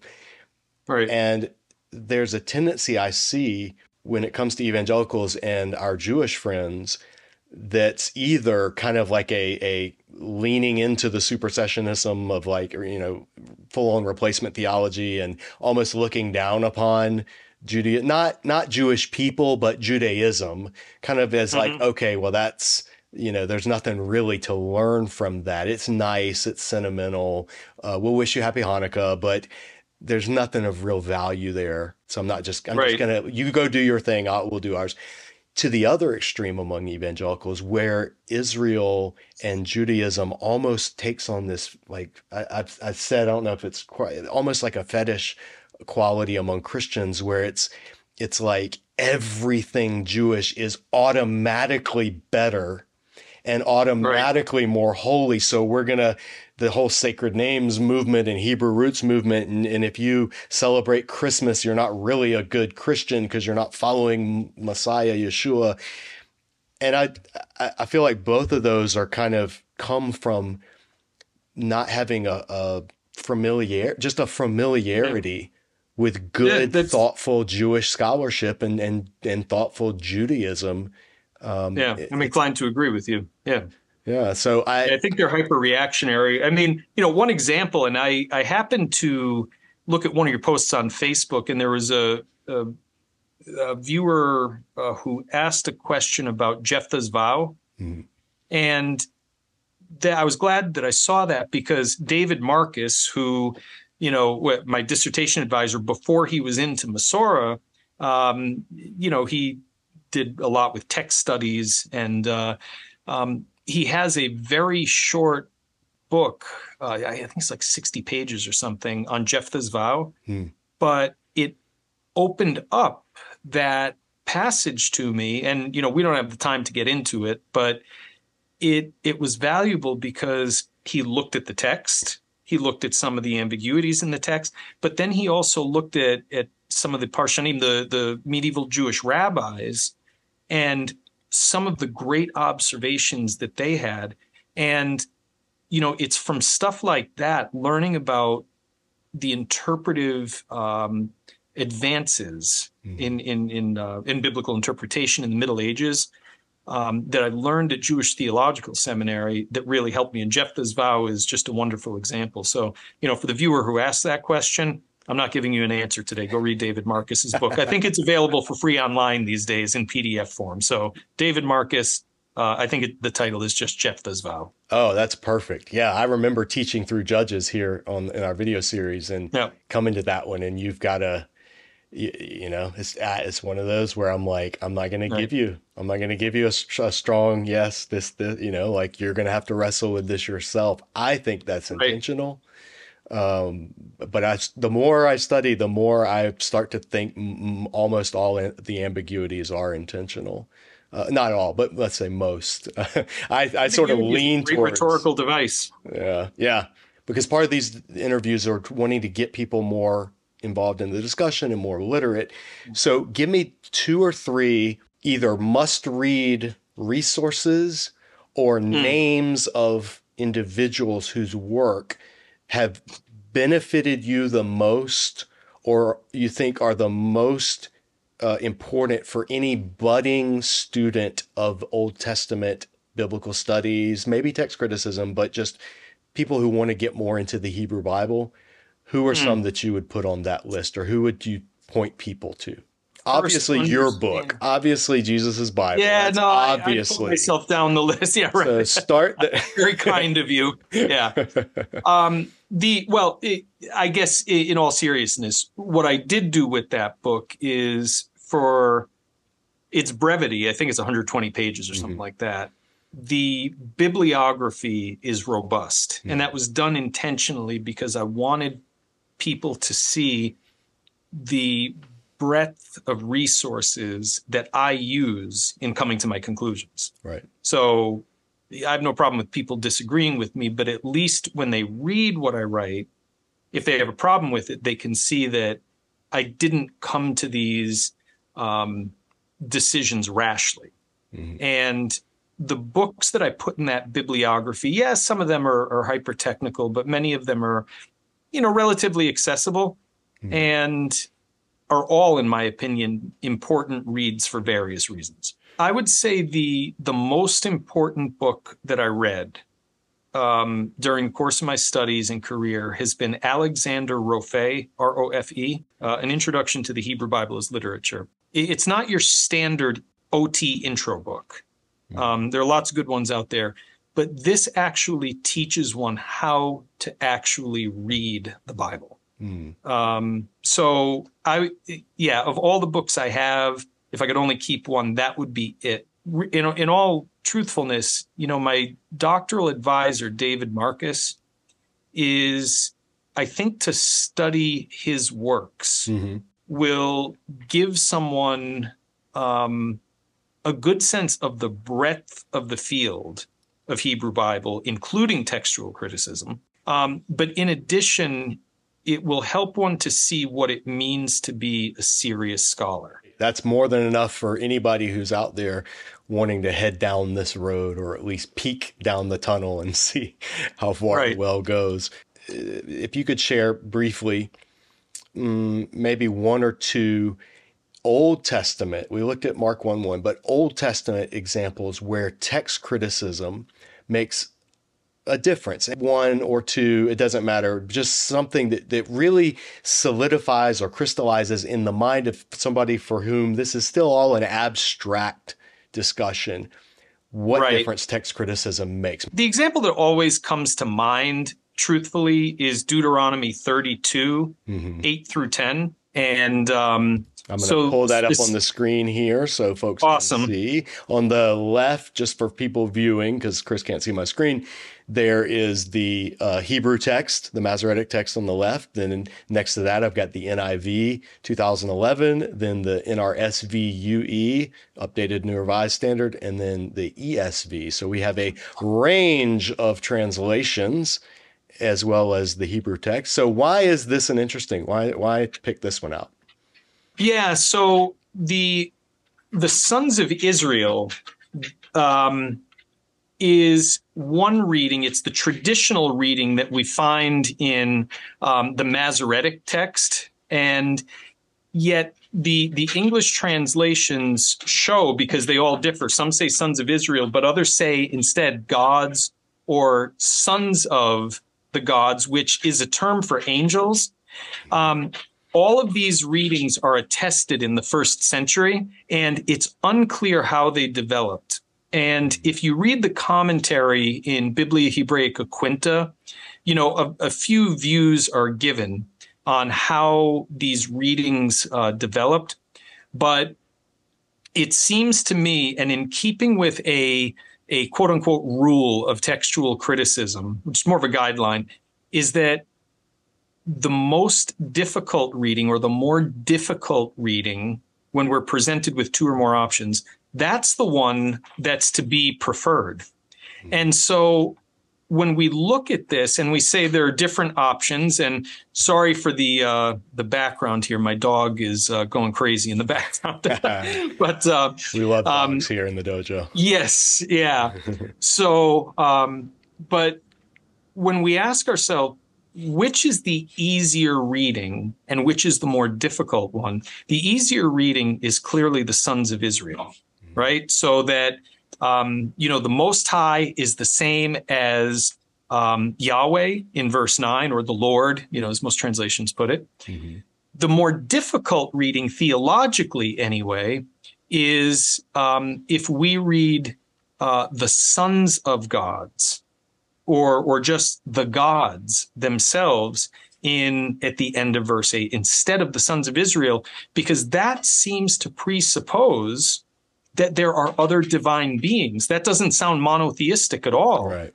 And so when we ask ourselves, which is likely to be the older reading, it's the guidelines of, or the wisdom of the field of textual criticism says, well, generally it's the more difficult reading. And if that's the case, then it means that this more polytheistic, or we would really say henotheistic, but, a more polytheistic sounding perspective was actually original to Deuteronomy. Now, there are scholars who see it differently. There are some scholars who argue that these variant readings didn't occur until almost the time of Jesus anyway. The problem I have with that, just on a strictly academic perspective or from an academic perspective, is what would cause someone to introduce these readings into the texts. And so my assumption, and I admit it is an assumption, is that originally Deuteronomy, kind of like what you find in the Ten Commandments, you shall have no other gods before me, right? And even I think Psalm 88 seems to allude to the fact that there are other gods out there. That's probably the original reading. Now, we're not talking here about metaphysics. We're not settling a theological dispute about whether a monotheistic view or a polytheistic view is the right one. You know, I'm a monotheist by faith. But just in terms of the text itself, it seems that the text would support a more polytheistic perspective. And to me, as a historian, that makes sense, because when you think about, the history of ancient Israel, maybe they shouldn't have been, but the Old Testament text says that for all intents and purposes, almost all of them are polytheists. Well, that's the biggest critique of the prophets against Israel, was their syncretism. Yeah. Sure. So, and that raises a question, well, if a monotheistic worldview is the right one, why would God have ever allowed, such a reading to be there in the first place? And so people may object to this perspective on theological grounds. Well, at that point, I can't argue it anymore, but from a historical perspective, I would, as objective as I can be, I would have to conclude that the more difficult reading is indeed the more original reading. But I may be wrong. Yeah, that's a good example. And people have asked me about this. I think Carmen Imes and I talked about this in the episode with her, because so many people have asked her, what's up with the sons of God and the divine count, and her friend Mike Heiser has made quite a splash in the world of biblical studies, or at least popular readers of biblical studies, with his work on the unseen realm and angels and demons. So this is a great example of a passage that's significant, but it's also, I like how you're talking about, it's a text critical issue that people need to be aware of. The ESV footnote says, compare the Dead Sea Scroll and the Septuagint, because the Masoretic text says sons of Israel. So it comes down to, for viewers who this is all completely brand new, you have a Hebrew text, the Dead Sea Scrolls, and you have a Greek translation of the Hebrew text, the Septuagint, and they both date to the time of Jesus, roughly. They say sons of God, or the gods, sons of the Most High, or however you, not Most High, sons of the gods, or the gods. So they say one thing, the Hebrew text is not actually older, because the Hebrew text is the Masoretic text, which is a medieval manuscript, and that says the sons of Israel. So it's an example of how you can't always assume that just because the Hebrew text says this, that's the oldest reading, because the Dead Sea Scrolls show that no, there's a Hebrew text, Dead Sea Scrolls, and it says the other one. So that's a great, I really hope that viewers, even if if you're watching this and you can't wrap your head around all the details, it doesn't matter. That's what commentaries and journal articles are for, to really dig into this. But just to give you an idea of why text critical work matters and what difference it makes. Now, is this a salvific issue? Does how God divided the nations or allotted the nations and the metaphysical identity of angels and all of that, is that a salvation issue? I don't think so. Right. Is it a fascinating theological issue? Of course it is. Yep. It's worth thinking about. The example that I use, which we've done here on the channel, is Goliath's height, and whether it's 6 cubits in a span or 4 cubits in a span. And that's another example of where the Dead Sea Scrolls and the Septuagint both say 4 cubits in a span. The Masoretic text says 6 cubits in a span. And or when Saul became king. Yeah, You know, is he a was he 3 1-year-old? years old? So, yeah. Those are great. Well, hopefully viewers are just getting an idea of why this matters and text criticism, why it's interesting, because in Chris's book, he goes into more detail. He gives a number of examples and has illustrations and pictures, and actually you can see the text on the page and parts of it. And so go read his book. Go read his book. That's all I'm going to say. Let's finish up with, we're all about shameless plugs here in the dojo. So I get asked all the time about these viral videos that Christians love to share that talk all about Hebrew. Everything from every time you breathe, you're saying the name Yahweh, to the whole gospel is contained in the letters of Bereshith in Genesis. And it really means God will live in the tent of man and something, something, something.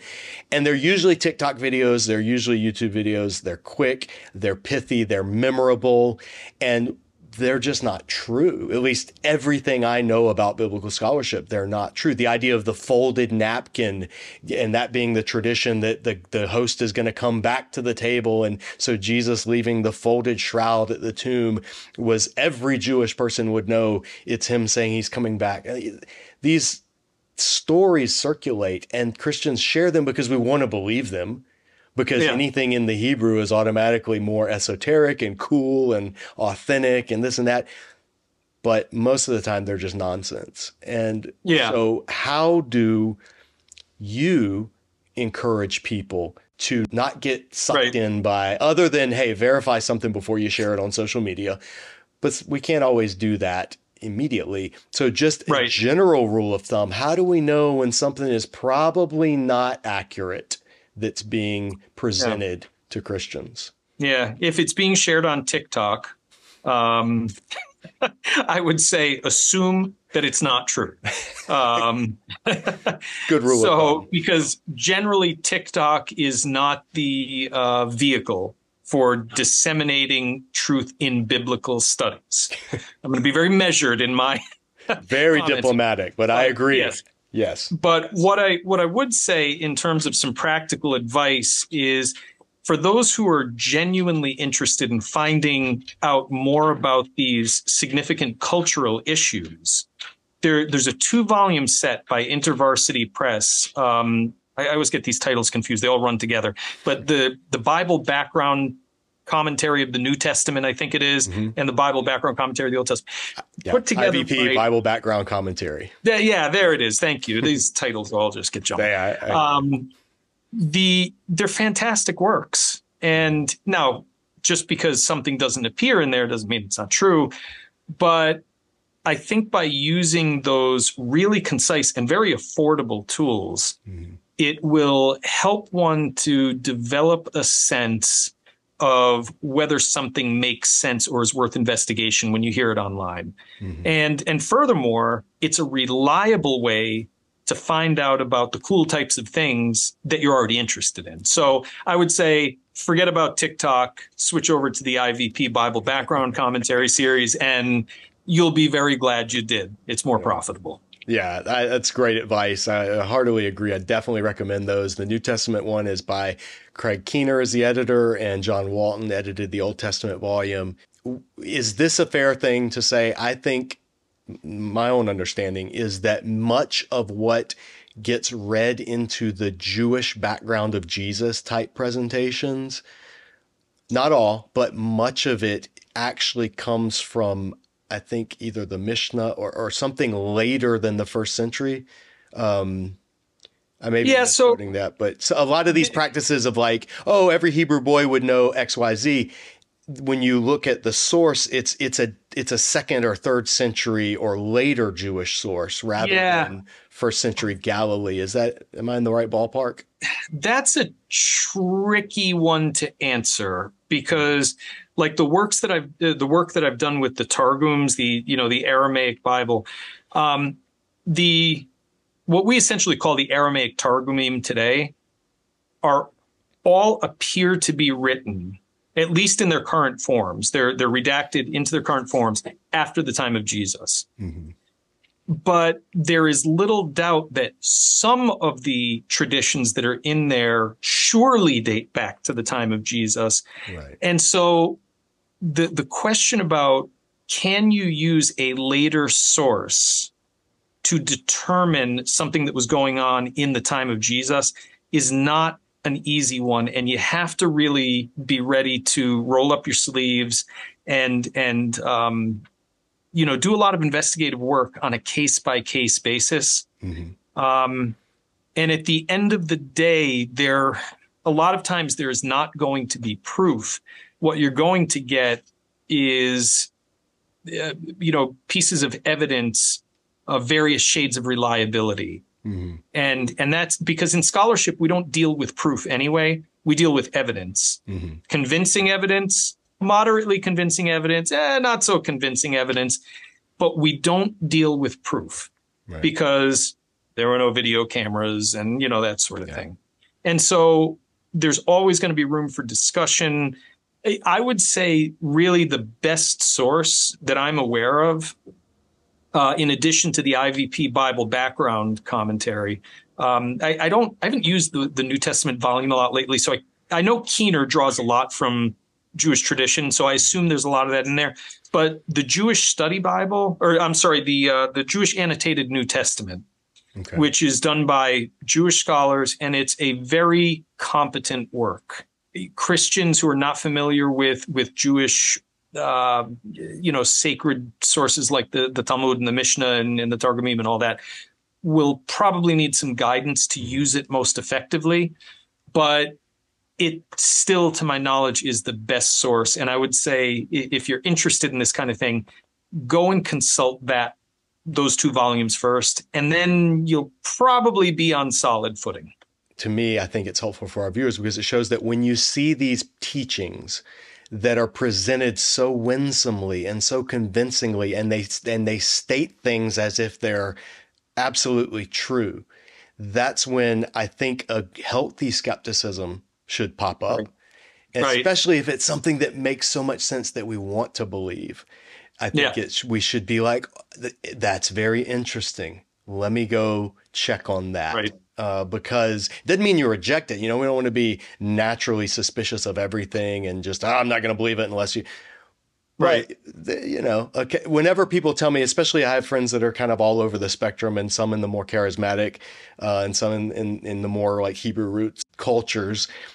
And whenever somebody will share something and it's really exciting and they're like, oh, I've done my research and this means this and this. And it's something sometimes that I actually know is not true. I don't ever want to be like, no, you're dumb. That's not, I always want to encourage the enthusiasm, but temper the, just to show the limitations, to say, listen, it's not like it's impossible, but it's certainly not definitive. And so being able to hold things in loose hands. Probability and plausibility, but very often not definitiveness, So then on that note, what about the Bible codes? You said there's no letter certainty, but if you feed the letters of the Hebrew Bible into a supercomputer, you can predict 9/11, you can predict the stock market, you can predict all this stuff, because I watched the documentary on the History Channel and it's pretty compelling. So. And I'm sure the dates of my birth and death and all of that are in there too. So sorry, I shouldn't be snarky, but no, from the Bible codes, you're allowed to be snarky, I think. Okay. Go ahead. All right. Tell me why. Yeah. Tell me why you would not put much stock in the Bible codes. Yeah. And so for those who have stuck around this long and have tolerated the arcane discussion about my dissertation work and the Subloco notes, one of the things that those Subloco notes deal with, in part, has to do with the presence and absence of optional letters in Hebrew words. So the example I give in my book, Jesus' Bible, is, the first town I lived in was Foxborough, Massachusetts. And, if you watch a Patriots game these days, I think when they spell out Foxborough, it's Foxboro. But if you go to the Common, or what is the town green in Foxborough, big sign up around the Common, which spells it with its longer spelling ending in O-U-G-H. They're both legitimate spellings. Many words in Hebrew Bible had optional ways of spelling them, and spelling conventions changed over the course of the centuries too. And that's, just observable in manuscripts that we have today. They disagree on how to spell words. So if that's the case, and every letter matters, well, which manuscript are you using? There is no one letter perfect edition of the Bible. And when people talk about Bible code, the first question you ask is, which text of the Bible are you using? Yeah, for those who just don't know anything about Bible codes, it's not even getting into it, but you basically, somebody feeds a massive amount of data into a computer, a text, and then based on where the letters are in relation to each other in a grid, when you lay them out, you can see it's like a big word search, and you can find words that supposedly have meaning, and it doesn't work if the text is one letter off. If you move it one letter one way or the other, the whole thing breaks down. So right. The Bible codes it's modern day Gnosticism. It appeals to this esoteric, deeper, hidden meaning that is only able to be found by computers. And it's just, I have even less taste for it than you. I will be even more blunt than you. It's garbage. It's nonsense. Don't pay one whit of attention to it. That's my own thing. That's not Christopher Doss words. Those are mine. Yep. Let's jump to somebody wanted to know, do you take a position on any particular Pentateuch Hebrew Bible source hypothesis? Are you a JEDP guy? Are you a JE guy? Are you the Toledot are the sources and they were stitched together? Are you someone? Yeah. Where do you end on that? Here's the bottom line, is that there's not a single person who knows. Nobody knows. And there are problems with every view that has ever been posited from Mosaic authorship. And there are major problems with Mosaic authorship that, the idea that Moses wrote about his own death. Well, and even more simply than that, the Torah never says that Moses wrote the Torah. It's just that simple. So it's not like, I have a book here it's a green screen. So that green book did not show up well, but let's that was a great cover. There we go. Yeah. Don't use green books when you got a green screen. Okay. So the Bible with and without Jesus. Okay. Amy Jill Levine and Mark Brettler. We know who wrote it. Okay. The letter to the Romans. It says Paul wrote it. There is no such statement there in the Pentateuch, in the Torah, whatever you want to call it. What do we do about Jesus' statements when he refers to Moses?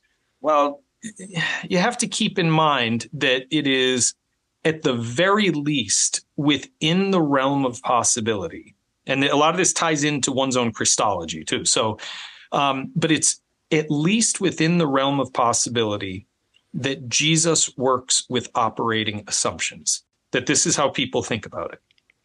And if that's the case, then do we really take anything that Jesus says, with regard to that alludes to Mosaic authorship as necessarily being an affirmation that Moses actually wrote it?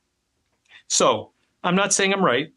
All I'm saying is that there's room for discussion here. And so it's something that we don't need to really dig our heels in on. The JEDP piece, essentially that the Torah as we have it, the Hebrew Torah, is derived from 4 independent literary sources, J, E, D, and P, which were, essentially 10th, 9th, 7th, and 6th centuries, and, kind of woven together at the end there. Had problems from its inception. Even Gunkel, his form critical work undermined JEDP. This is something that Alexander Roffey, I think, talks about in his book. So even from the time of Wellhausen, there have been problems with the 4-source hypothesis.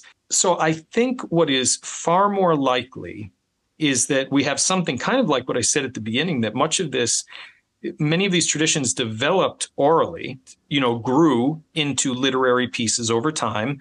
But the other piece is that the Pentateuch contains reinterpretations of certain laws. So why is it that we have 3 different forms of the law on slaves and what to do with them. It really doesn't make sense. And so what makes sense to me is that over time, the Pentateuch was updated for new social circumstances, because otherwise I have a hard time making sense of what appear to be contradictions within the Pentateuch. If someone follows that line of thinking, then obviously it's going to change their view on biblical authorship, at least the authorship of the Pentateuch, and it creates some fundamental questions about those broader questions of what the Bible is, what the Bible is not, that kind of thing. So at the end of the day, it's a super complex issue. Nobody has resolved it. I think what's important is that we at least accept that there are tensions there that need to be addressed, and sweeping them under the rug does not do anyone any favors. So to take a step back and, since we're dealing principally with a Christian audience here, the bigger question is this even important? And the answer is yes and no. In terms of understanding what the Bible is, the history of the interpretation of the Bible, if we believe in interpreting the Bible against its context, that means we have to take issues of dating and authorship seriously, right?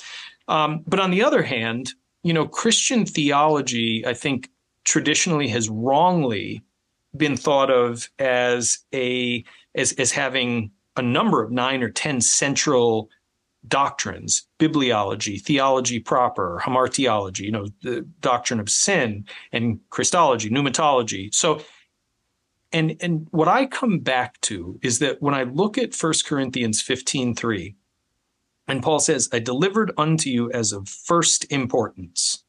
So he says, this, what I have to tell you here is of first importance. And he goes on to say that Jesus bodily died, was buried, and he rose again from the dead. That's of first importance. So while some of these text critical issues and these issues pertaining to the history of the transmission of the Bible are interesting, they're complex, yes, quite unsettling, because so often we have, in the same way that TikTok disseminates misinformation, unfortunately, pastors have also been guilty of disseminating misinformation, not intentionally, but nobody has a monopoly on knowledge, so we have to expect that. So I think for those who are coming from a Christian perspective, we have to keep the main thing the main thing. And for me, that has to do with the resurrection of Jesus. Some of these other matters, yes, super important, super interesting, valuable for a whole host of reasons that we can't cover, but not the main thing. And so I don't know if that helps, but that is how I see it anyway. That's great. That's what we want people to know is to get perspectives and to hear how scholars address these things and approach these things. And I think there are issues that need to be discussed and teased out. And there needs to be even some of my favorite scholars. We don't agree on some things, on some issues of like authorship or dating of a certain text or this and that. And yet I still go to their work regularly and recommend their work wholeheartedly and learn from them, because everyone has something valuable to contribute when everyone's seeking the same thing and listening to each other and being willing to have these discussions, being willing to argue. And so I do think for some viewers who may be tempted to say, well, just it's all that matters is Jesus. No, I think what Chris is saying, at least what I'm hearing, is that that's of first importance. And that the further you get away from that, the more leeway and charity needs to be given to disagreement. Right. But it doesn't mean that something's not the main thing, so it's not important at all. I Lots of personally important things. Yeah. I think that, like Pentateuch authorship, it doesn't have to, but it can have residual effects for how people view the history of religion, the reliability of the concept of God, even the Jewish people. Sure. A lot of Old Testament scholarship of the 1800s and 1900s was rooted in not even hidden, but open anti-Semitism. And Absolutely. Studying the Hebrew religion as this primitive thing that got us to begrudgingly the real thing, which was the New Right. Testament. Well, that's blatant Marcionism. And some people, though, who have got elevated in scholarship were just rank anti-Semites, and their works contributed to continued dismissing of the Jewish people and this and that. So it's not like if you have a scholarly view, you're going to go that way. But it shows how scholarship is not, you can't hermetically seal it from ethics or politics or history or, Right. all these fields are interconnected. So tread with caution, everyone, and Yep. give charity and then Yeah. have the discussions. That's, of course. Hey, a you place- told me straight up that you questioned some of the views that I state in my book, and yet here we are having a conversation, right? Yeah, So, yeah, exactly. Yeah. And the people that I appreciate, stuff that I've put out in videos or stuff that I've written, I have good friends who are like, I think you're wrong. I'm like, well, I think I'm right. I think you're wrong, but but we still love each other. We still, they are still people I look to. I would be aware if I came across somebody who I agreed with everything they said and they agreed with everything I'd said. I'd be like, okay, wait a minute. I think Right. something's off here. Yeah. This is a plot.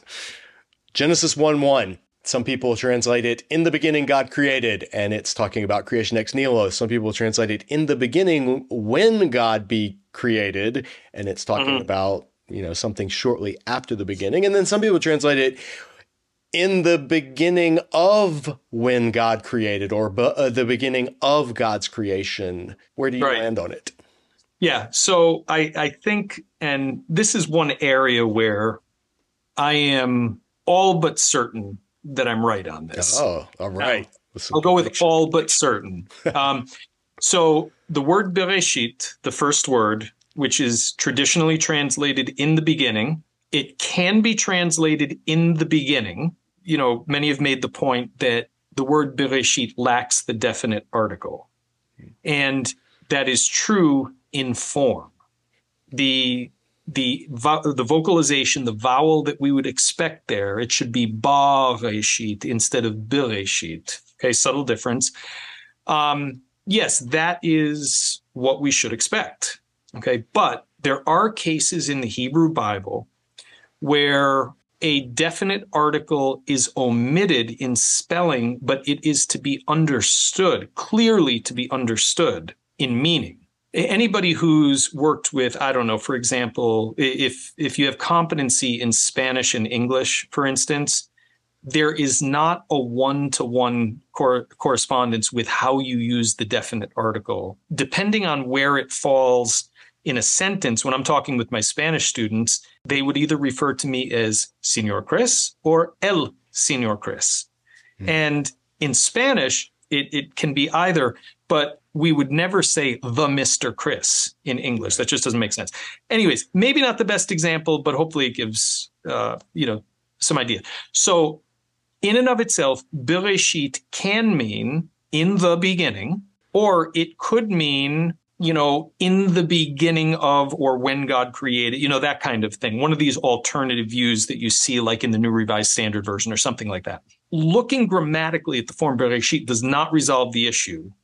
What I think does resolve the issue is the beginning of verse 2. And it's the fact that verse 2, and we'll pull it up here, if that's all right. If verse 1 were supposed to end in a period, as its word, that it was a complete thought, we would expect the verb to come first in verse 2 and the subject to come second. The fact that it's the other way around and that the word that says, and the land, v'ha'aretz, exactly, suggests that this is a subordinate clause in Hebrew. And therefore, if that's a subordinate clause, it means that verse 1 cannot end in a period. And if verse 1 can't end in a period, then that means Bereshit cannot be translated as in the beginning. And so what it amounts to is that Genesis 1:1 should be read, when God began to create the heavens and the earth, comma, The earth was messy schmessy, as one rabbi put it. Tohu That's vavohu. great. I've never heard that of Tohu Vavohu, but I Yeah. love that. Messy schmessy. So, yeah, I can't take credit for that one, but some other time we'll talk about that. So when God began to create the heavens and the earth, comma, the earth was, a barren wasteland. It was just a mess. And darkness was over the face of the deep.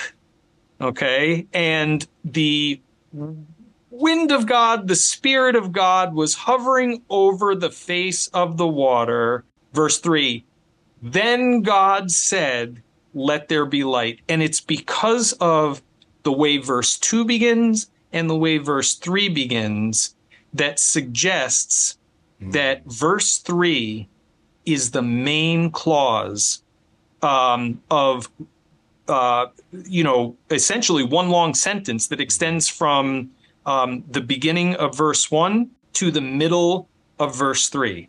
So the first period that we should see there is after, and God said, let there be light, period. And there was light, period.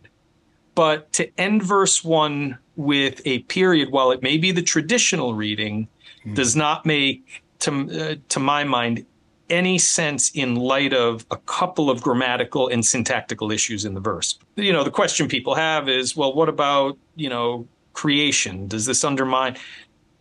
That's a bigger issue where I'd refer people, back to the work of John Walton. Ancient creation stories are not interested in the creation of material stuff. They're interested essentially in ideology, theology, that sort of thing. And Genesis 1, it never was meant to be a science book about how the earth was created, how the universe was created. What it was designed to say, and we just don't have time to get into all the details of why, is it was written to say that at the beginning of time, God kept Sabbath. Therefore, you, O Jew, Judean, depending on how correct we want to be historically, you should keep Sabbath too. I think the biggest problem there is not so much the Hebrew, it's the tradition that has developed around this verse. And people have, they believe that it's a liberal agenda that drives the retranslation of this. It's not. It's just, in this case, the traditional reading simply is not the best reading according to the rules of Hebrew grammar in the Hebrew Bible. So that's where I land on that. Obviously, I'm very opinionated. So, but you're not uneducatedly opinionated. That's the difference. It's not something that, and it's not even something that's outside of your wheelhouse that you are relatively well read on, and you have a strong, this is your focus, and you focus specifically on the linguistic argument, and you're making a compelling linguistic case. How one incorporates that with, well, what did the Septuagint translators do with it, and how did they render it, and what degree weight should be given there, and this and that. Right. At that point, you're having a good scholarship, biblical, theological argument. Right. You're not basing it on emotion. You're not basing it on some ideological thing you're trying to put forward. And this is why, when I talk with viewers, or when I'm teaching courses at churches or speaking in places, when people ask questions like, what about, I mentioned again, what about Jonah? Or you've mentioned Job. Those are two books that there's people quickly ask, they want to know, but is it history? Did it really happen? What I've found, what they're really asking is, do you believe in miracles? Do you believe that God is real? Because when I sit down and say, well, let's actually talk about the issues with Jonah, whether it's possible that it is a crafted story, tale, parable, whatever you want to call it, piece of satire, humor even, or whether it's history, you're really wanting to know, do I think miracles could happen? Because your whole faith is based on the resurrection of Jesus, which is a miracle. Right. So if I say Jonah probably wasn't historical, you're going to lead a direct line to questioning the resurrection.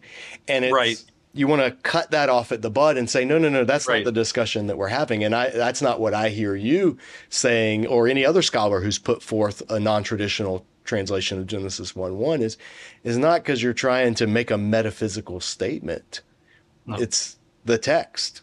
I happen to believe that there is a God who created the universe, and all that I'm saying is from a historian's perspective, from a linguist's perspective, that's not the point that Genesis 1 is making. Right. And so, but just because, let's assume for the sake of argument that I'm right.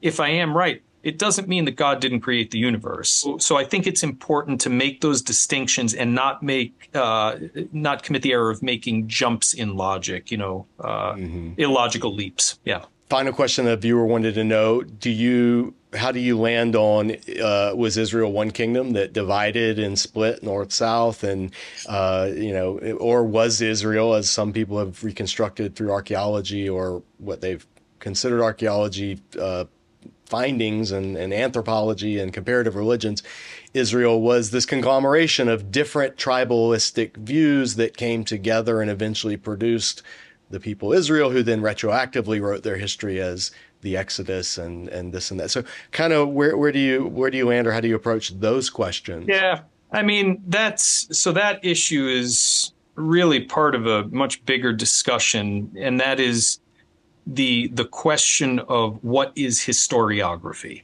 I use the term, many people use the term history to talk about what actually happened. Mm-hmm. Historiography is what people wrote about the past, whether it's true or not. And so you alluded to that. I mean, even with Jonah, the book of Esther, did that actually happen in real space and real time? Well, that's up for debate. I would say theologically, it doesn't matter because it's the point of the story, in the same way that Jesus tells parables. And he can just begin. He doesn't say, hey, everybody, I'm telling a parable all the time. He might start with a story and you're just expected to know, this is a parable. And so is it possible to read Esther like that? I think so.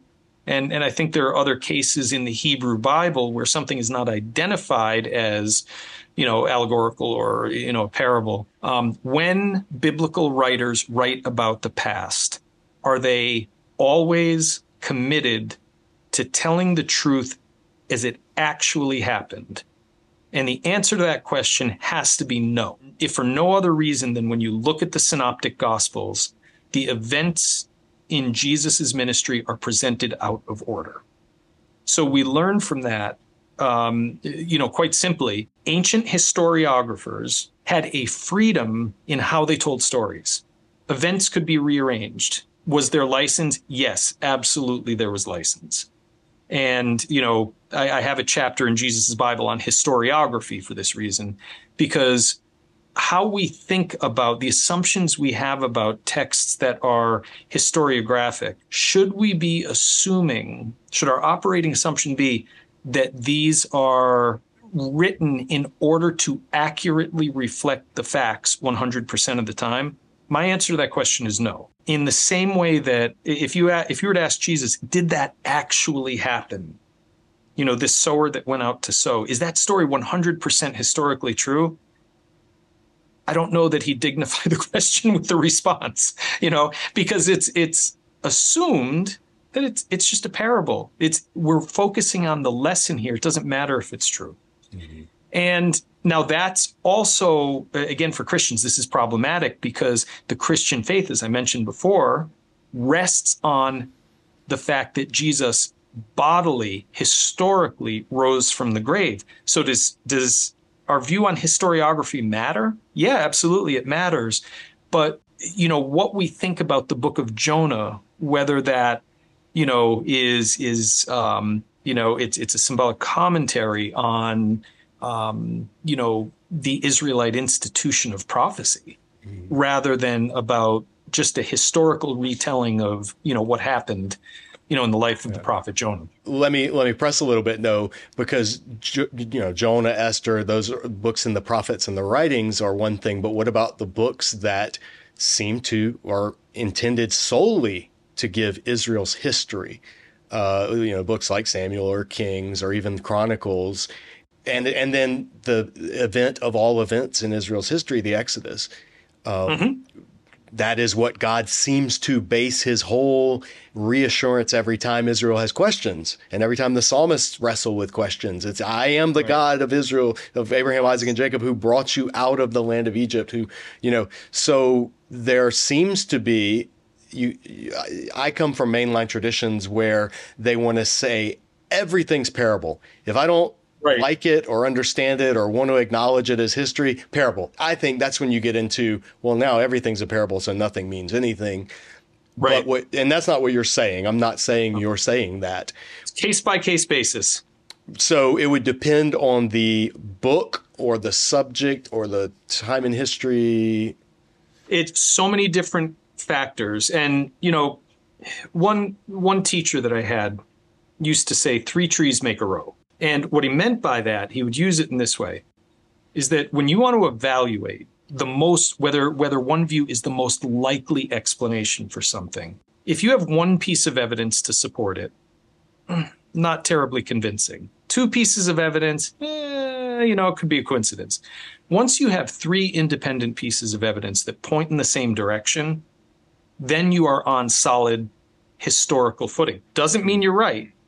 It just means that if you're going to argue for something else, you better be able to marshal at least as much evidence, because we've at least got a compelling argument here. I think with each passage or each issue that we talk about, we have to forget about all of the other issues and just deal with this one box.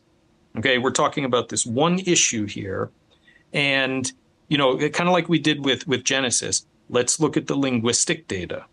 Is there, grammatical, syntactical evidence in the text? Are there clues in the text? Is there internal evidence that could suggest something in the context that could suggest that the surface meaning, what we perceive to be the surface meaning, is not the intended meaning? And really, there can just be a whole host of other factors. Do external sources, historical sources from Assyria and Babylon and, so on and so forth, do they support what's there in the Bible, as they often do? Or do they present a different version? And if so, how do we determine which one is right and which one is wrong? And so when we deal with these types of complex issues, we can't allow our drive-through culture to dictate how we deal with answering these types of questions. Mm-hmm. And kind of like you were alluding to before, people want theological answers from TikTok. It's like, that's not how it works. If we are really interested in the pursuit of truth, whether it be historical truth, whether it be metaphysical truth, we have to be willing to put in the time. Mm-hmm. And I think that's the bigger issue there. So a lot of what I say, I have no problem with people disagreeing with me, and I do not claim to have a monopoly on knowledge. What I hope to represent to other people is that it's worth the time to invest in answering these questions, regardless of the outcome.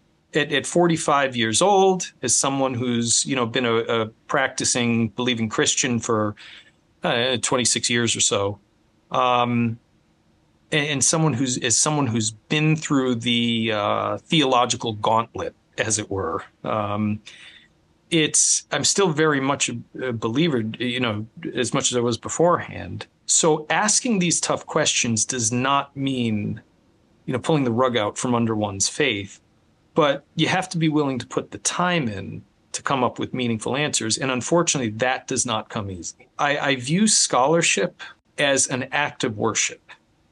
Mm. Because if we really do believe that the Bible is a source of truth, even though we might disagree on the historicity piece, that kind of thing, how do we get to the truth? Then it deserves our sacrifice, that we should be willing to put time in, to really discern what is being said and what's not being said. So I don't know if that's helpful, but that's just kind of where my mind goes with these things. The approach resonates with me a lot, right. And I would agree with that approach. There are some questions, some questions you can answer easily, some questions you can't answer easily, and knowing the difference right. between them and being able to taper expectations. I think if people read your book, they're going to get a pretty good handle on where you're coming from. They won't know all your views on everything because it's a short book, and but I think they'll get a good handle on kind of your general approach and what I think is a helpful approach, especially in terms of text criticism. And that's what they'll understand, what all goes into getting the Bible that they read. And for those of you watching that have thought, okay, this discussion is still kind of above my head.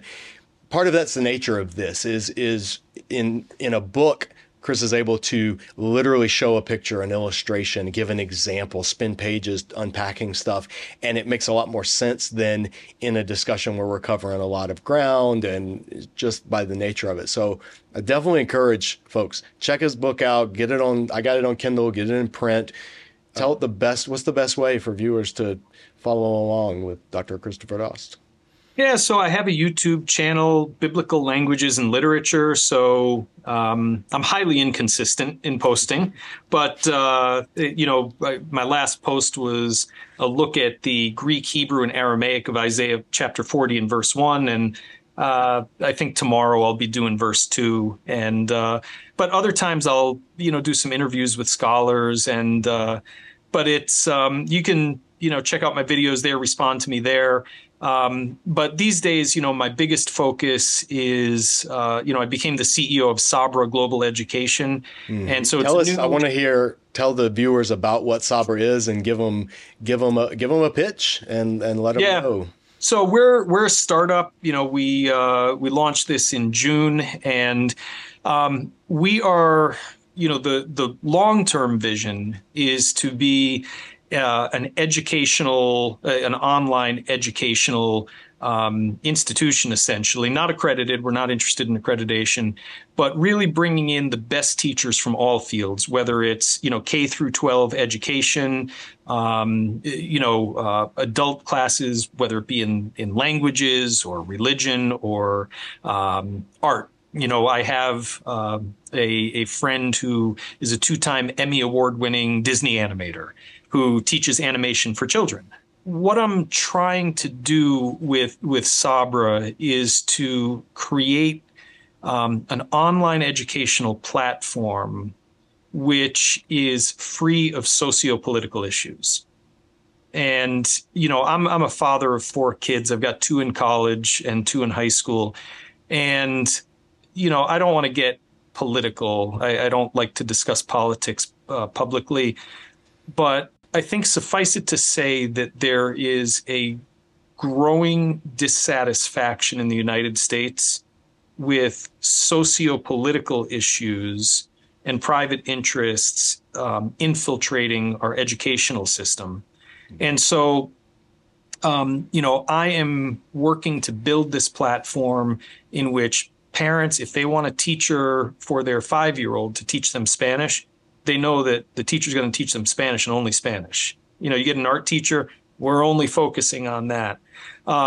So we want to be free of that. But with that said, we've got a lot of cool stuff going on. I'm currently working with putting together actually a Jewish Studies certificate program. And we're going to be covering things like textual criticism, introduction to Hebrew, the history of biblical interpretation, that kind of thing.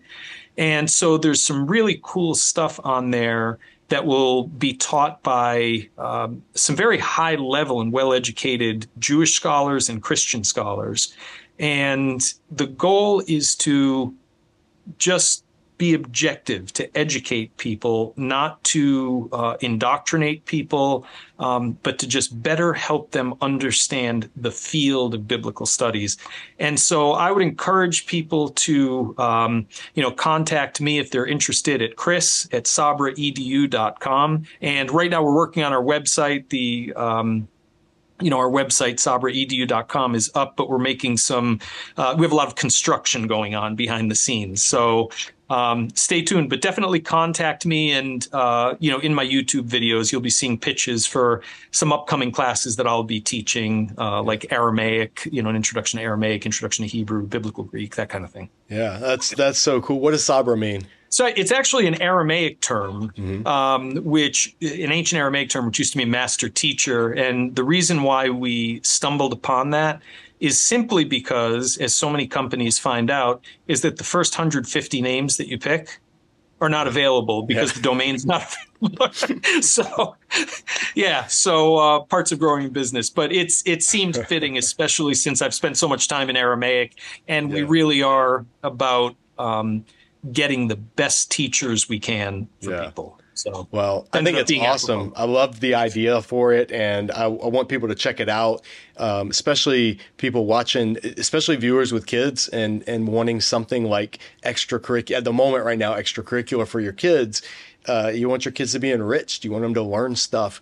Definitely look into Sabra and see what Chris is doing, because it's really cool. He's talked to me before about it and just the vision for it, the idea for it. And in a global world with internet access and digital technology that's letting us talk face to face, there's just a lot of possibility. So folks, check out Sabra.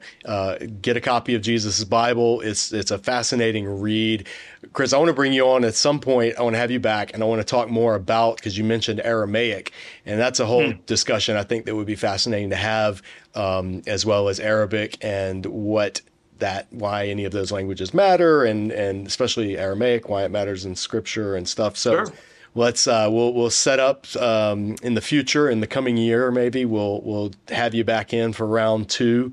But for round 1, this has gone on very long, and I love it. I love long form formats. So thank you so much for being here, Chris. Have a wonderful holiday season, and you're welcome anytime here in the dojo. Thanks for the opportunity. I'm honored.